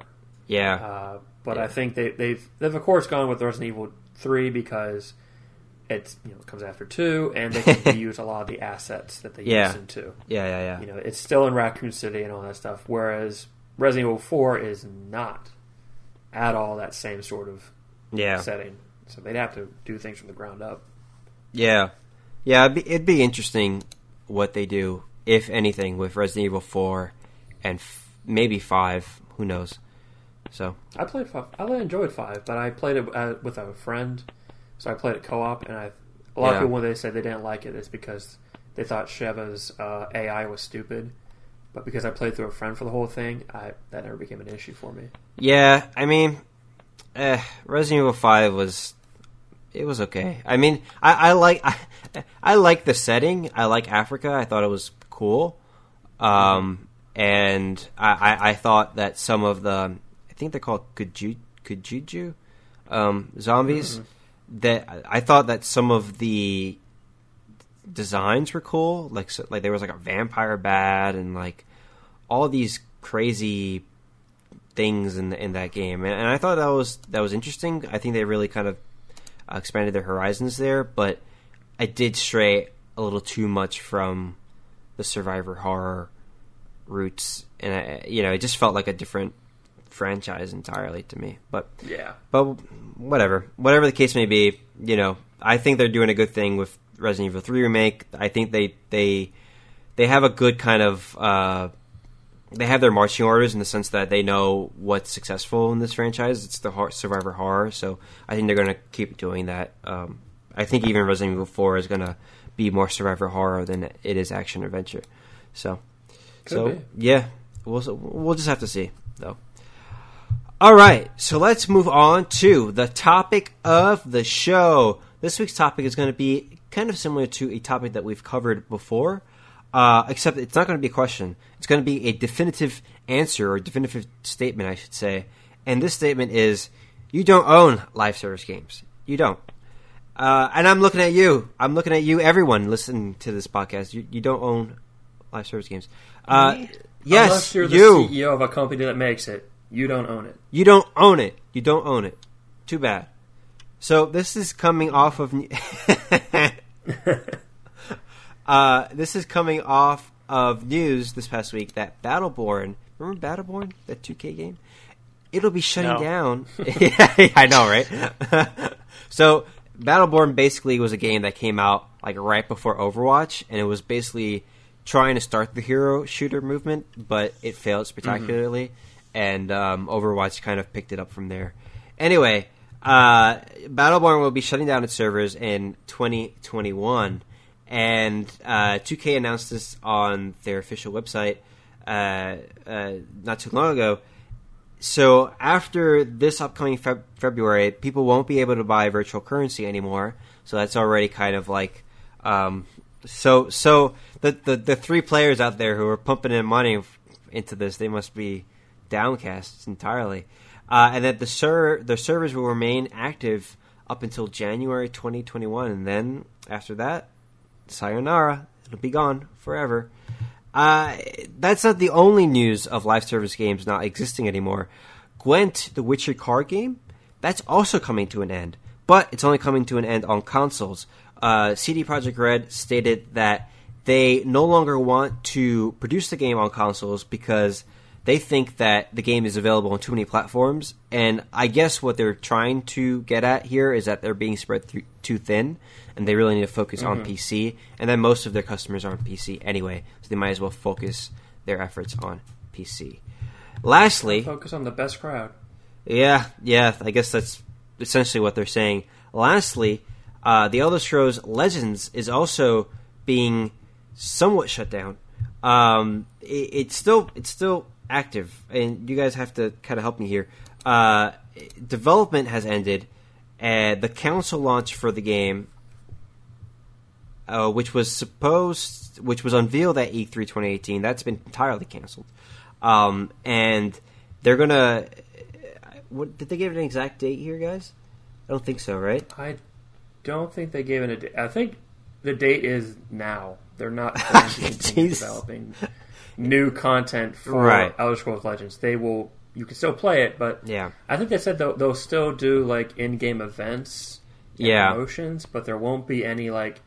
I don't think they're going to do any new cards. They're not. I don't know how Elder Scrolls Legends plays. So yeah, basically, packs or anything. Yeah, basically they're just giving everyone a free card deck as a consolation prize, and then my assumption is, looking at a quick glance at this, they could still buy things in the game, but there's going to be nothing new in the near future, and if anything at all.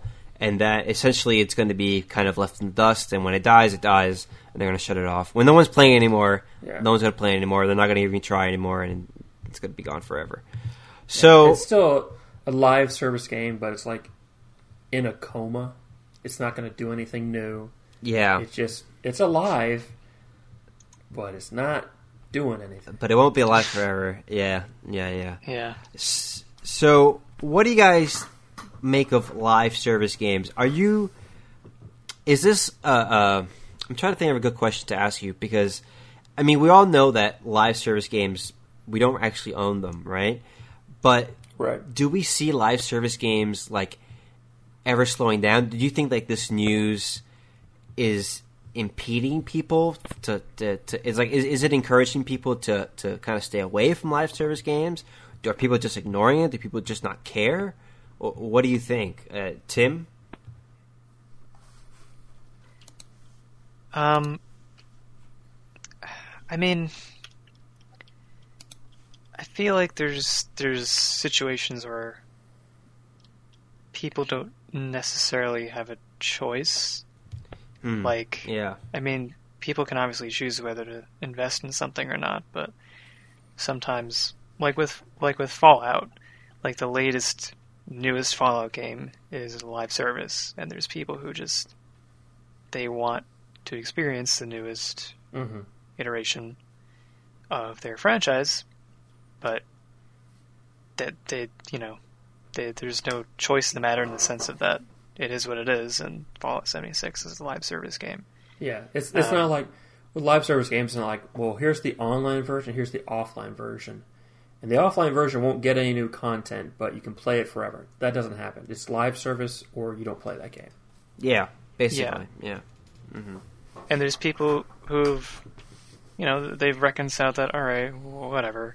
Even if it's, even in the case of Fallout 76, which has been considered not a great game, there's still people who play it.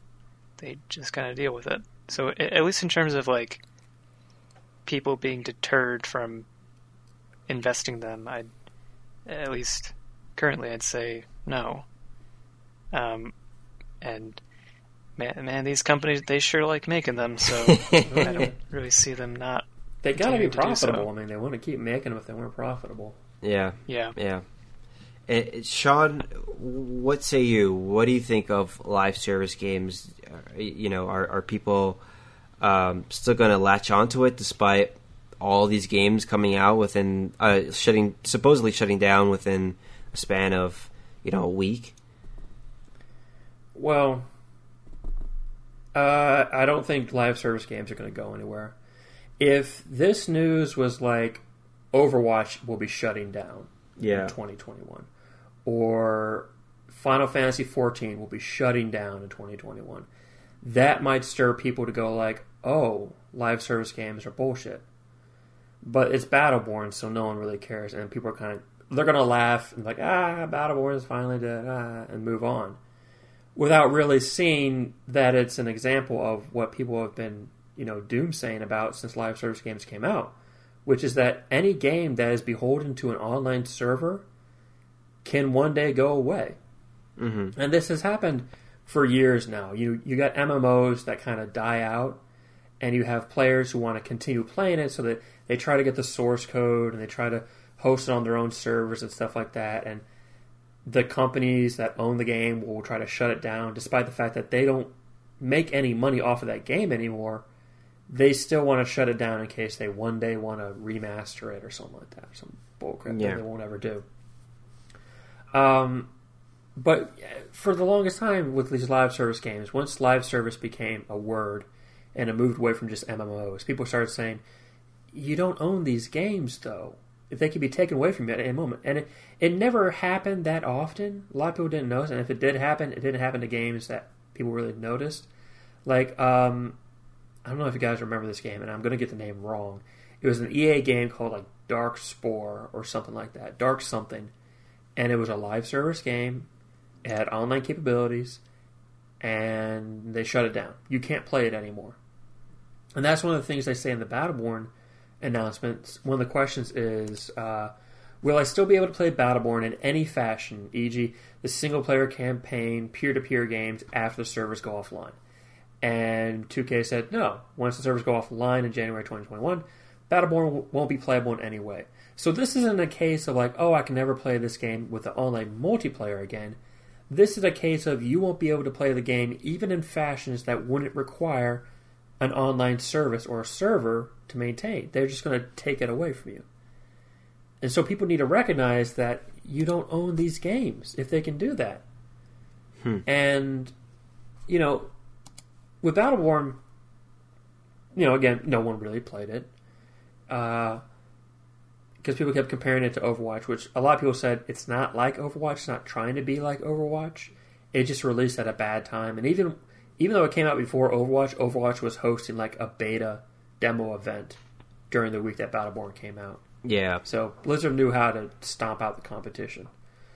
But Battleborn, you can't buy Battleborn anymore. So if you're looking at this like, well, I guess now's the time to try out Battleborn, you can't do it. You can't purchase it anymore. And there, as far as I know, there was no announcement that it was going to be taken off the store shelves. No, they just took it off. Sure. Yeah, they just took it off. Yeah. So by 2020, next year, by February, you won't be able to purchase their in-game currency, which that's good because that noise is horrible. Mm-hmm. You'll still be able to spend whatever you have, and you'll be able to earn it in-game, but you won't be able to buy it. And then in 1 year, the servers go down. To me, just as an aside, if you know your game is going to be shutting down, even though it's within like 2 years, why not just make everything free? Just make the premium currency just... I don't know if there's another currency in game that's easier to earn, but make all this stuff be earnable and just let people have fun with it. There's those last hurrah as the ship goes down into the icy waters. Play them off with some nice music, not just like, nope, we're still going to try to take money from you. Yeah. So I just think that they don't want to even touch this game anymore. Like they don't even want to do anything. You know what I'm saying? Like that would require some kind of effort, and they just they don't care. That's true. So that's true. Yeah. But yeah, this idea that you won't even be able to play it offline is just like, I think that really drives it home that like you don't own these games because even though you've bought the game, you spent money on the premium currency. That is all for nothing because it's gone now. So, you look at like retro games, like I have a Super Nintendo in storage. If I ever want to bust that out and play some Super Mario RPG on that, I can. Yeah. It wasn't beholden to any servers or online things. But now, 10 years from now, will I be able to play Overwatch? I mean, I'm sure like Overwatch 5 will be out, but will I be able to play, let's say, Destiny 1? Let's say I really enjoyed Destiny 1. All the content they put out, and people still play Destiny 1 to this day, despite that Destiny 2 is out. Mm-hmm. People still play Destiny 1.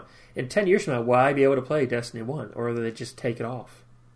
And that's a good question. So,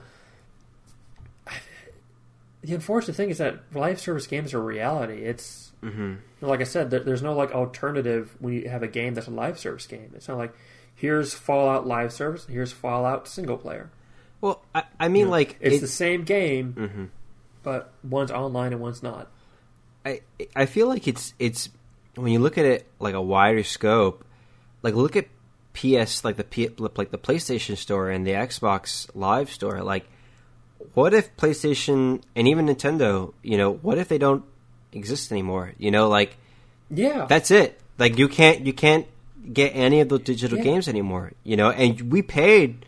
There are people who paid lots of money, and I'm sure you guys have paid lots of money to buy digital copies of games. I think I have. Yeah. I don't remember, but I think I have too. And it's like, and that's just sad. Like it does feel like it's a waste of money in a way. Like it's a lie. Yeah, like when you think you're buying a product, but you're not. When we're all senior citizens. Will those companies exist anymore? I don't know. We can't ever be able to tell. And I want to play some Destiny.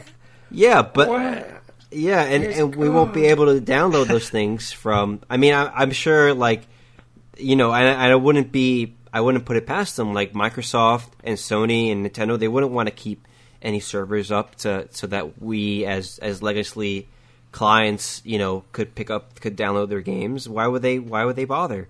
They're in the profit of making money. And if they no longer want to do that, then why would they? Like it's just scary, when you think about it that way. Yeah. And that's partially the reason why I don't really invest too much in digital games. Like I still have, PS Plus and I pay like, I think it was like $40 on Black Friday or something. So I pay like the $40 a year to have that. I have all those free games and stuff like that, and I play every now and then. Rarely, but every now. I don't play video games. Like I download them at least. So okay. I don't play them.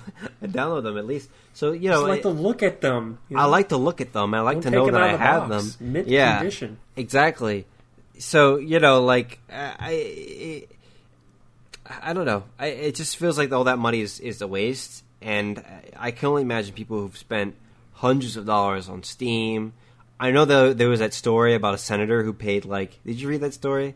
This past week. I saw it. Like, he was like this weird senator who was, like, vaping in Congress or whatever. Yeah. Yeah. and he basically spent, like...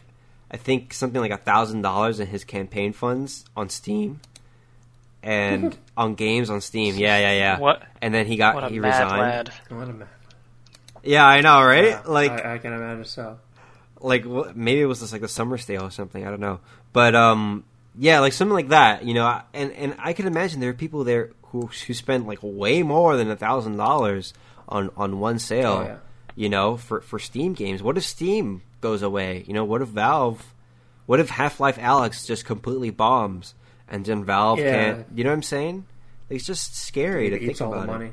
Yeah. Well, like for the longest time, I was resistant, like you, to digital games. Like, well, I want to have a physical copy. What happens if like my account gets hacked? What do I do? Yeah. And I have since given up on the crusade. Because most of the games I buy are like indie games, and they don't have a physical release. Yeah. And B, because digital games have become so prevalent that even if you go to a store, a brick and mortar store, and you buy a box, 9 times out of 10, all that's in the box is a code to redeem it on Steam. Yeah. So either way, you're still getting. Oh, really? Yeah.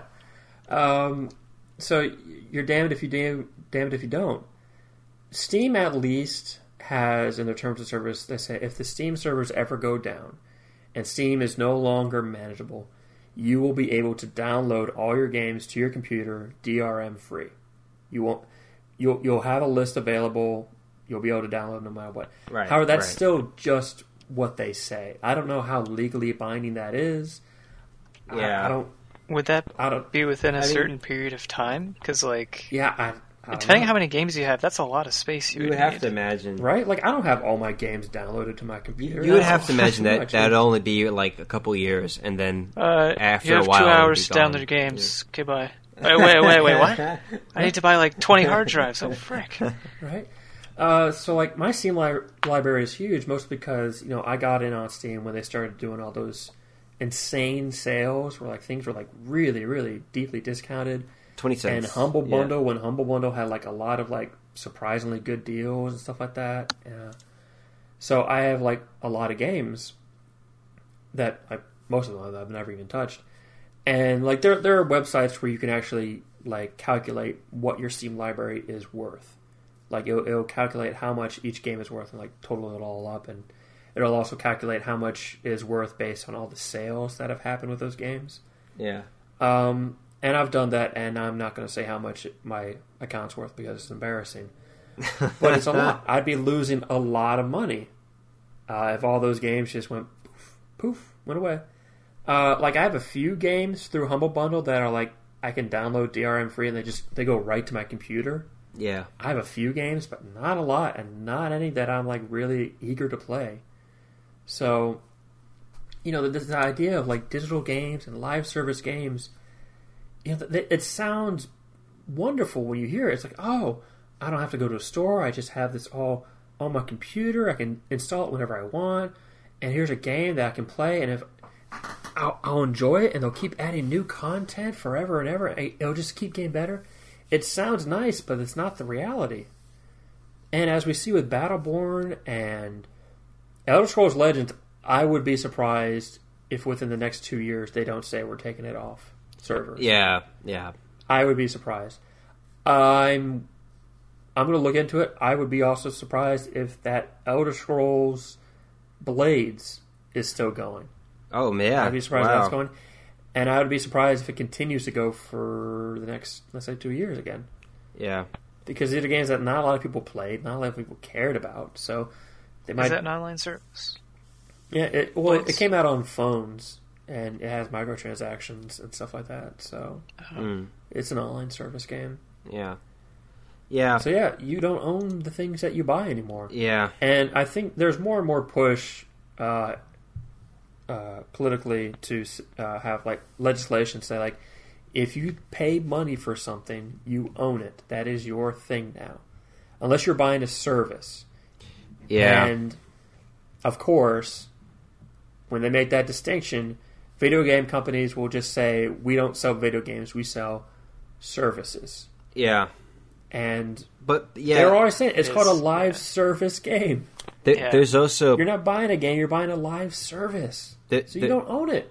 There's also the legal, fine line that you have to tread from a developer standpoint of like piracy, because you could say people could buy your game off of a storefront, and then that legislation could be in place where it says you own the game, and then what does that mean? That means you could modify the game however you like. You could resell the game or whatever, and I'm sure a lot of publishers wouldn't exactly want that.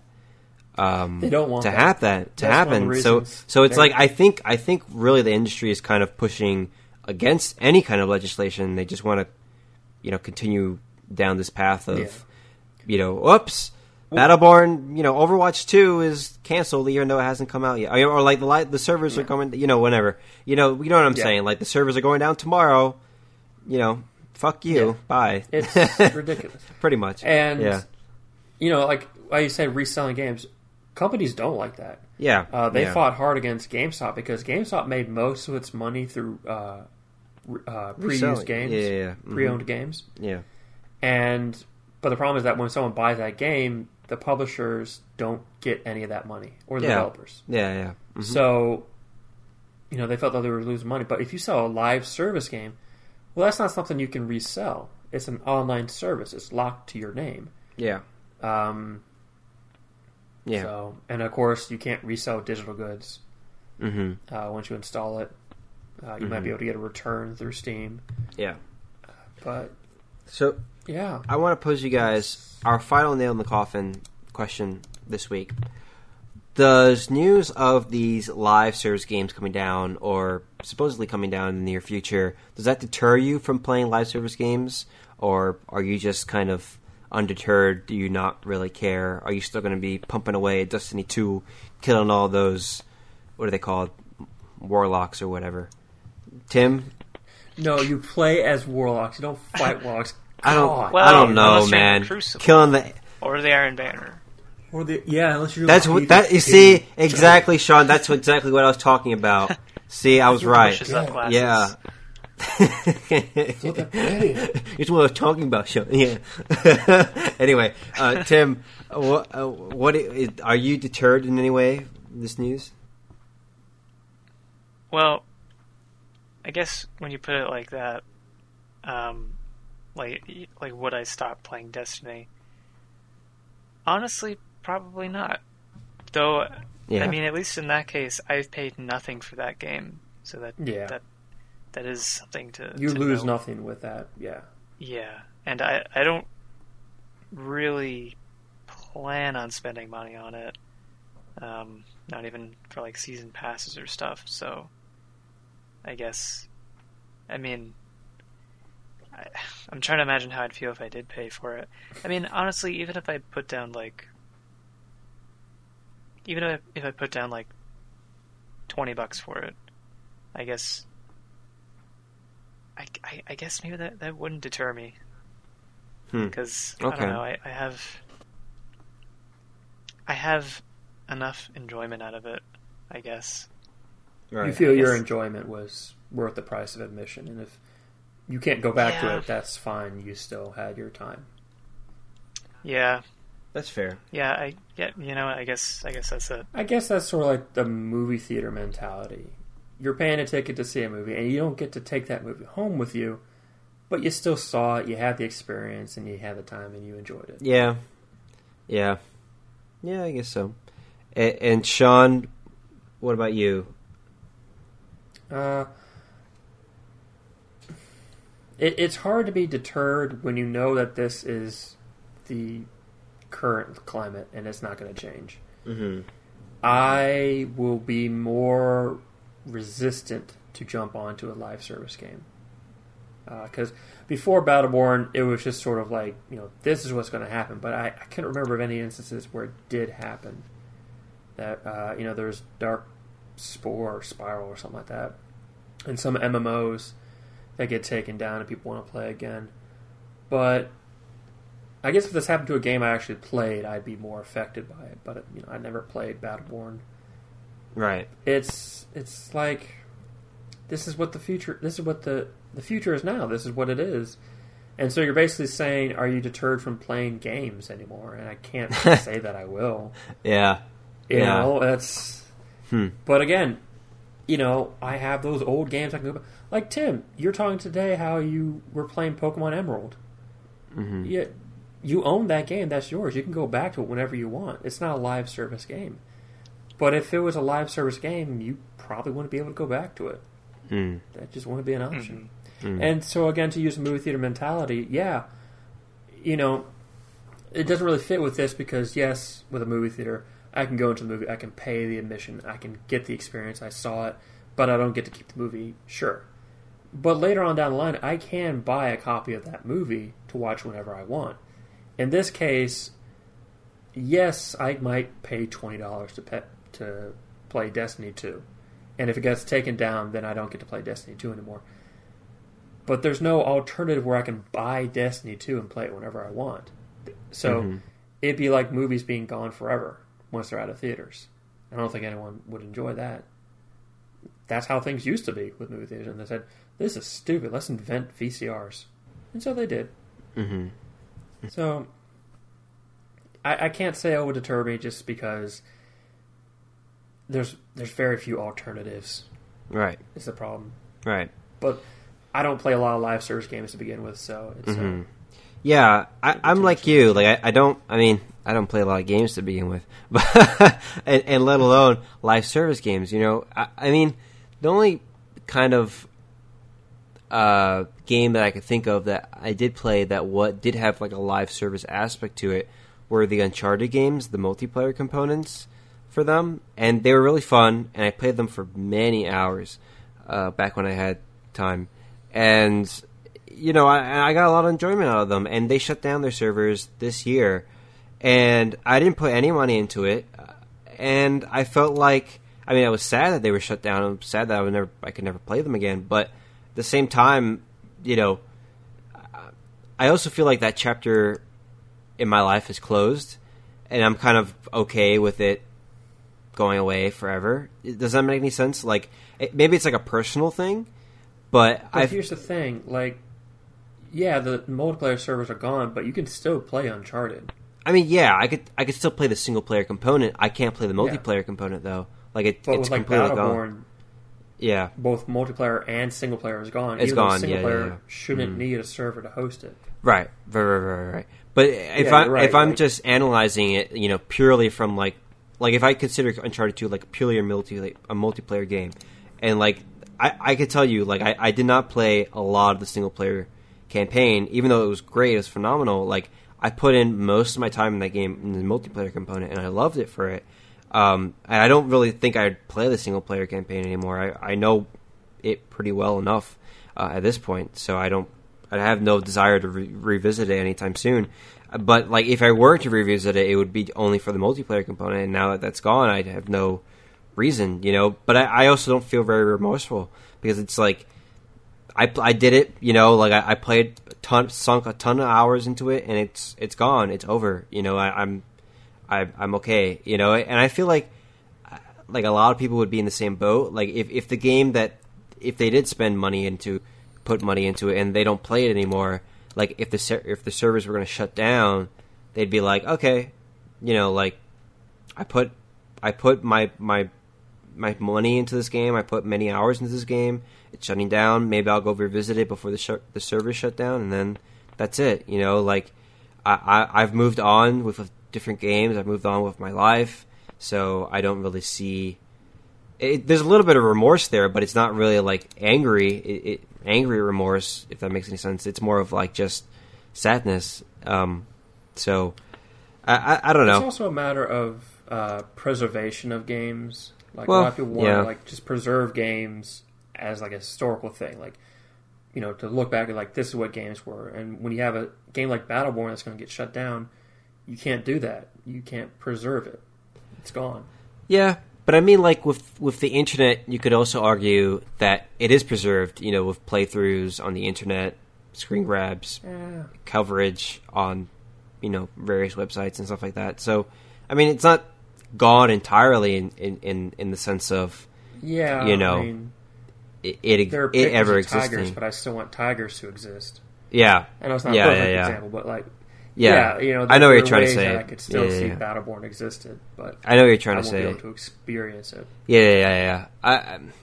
You know, I guess kind of my overall sentiment is I don't really put a lot of money into live service. Like I personally don't put a lot of money into games in general. Most of the games I play I get for free. And that's not tooting my own horn. It's just I can only play the games. Yeah, it's my job, and I usually only play the games that I have to do for my job. So, you know, like, I don't really put a lot of money into live service games anyway, so, like, I wouldn't really feel remorseful if live service games are no longer, like, even current ones. Like, if Overwatch died, you know, next week, I wouldn't really care, because I have never played Overwatch. I mean, I have played Overwatch, but I never put any money into it. So, like, I just have no attachment to live service games. So it's not really something that I'm in my purview where I would have any emotional attachment to it. So that's that for me. All right. That about wraps it up for this episode of the KeenGamer podcast. Thanks for joining us, everyone. Join us next week as we discuss another seemingly controversial topic. I'm your host again, Dave Lozada. You can find me on Twitter at XenoCreator125. Sean Rabine is here. You can find him on Twitter at Gingerbread. That's DJINNGER_bread. And Tim is here. You can find him on KeenGamer writing articles as usual. Thank you, everyone. I hope you enjoyed your Thanksgiving. I hope it was great as our Thanksgiving. And we hope to have you listen to our podcast next week. Thanks, everyone. Bye. Bye.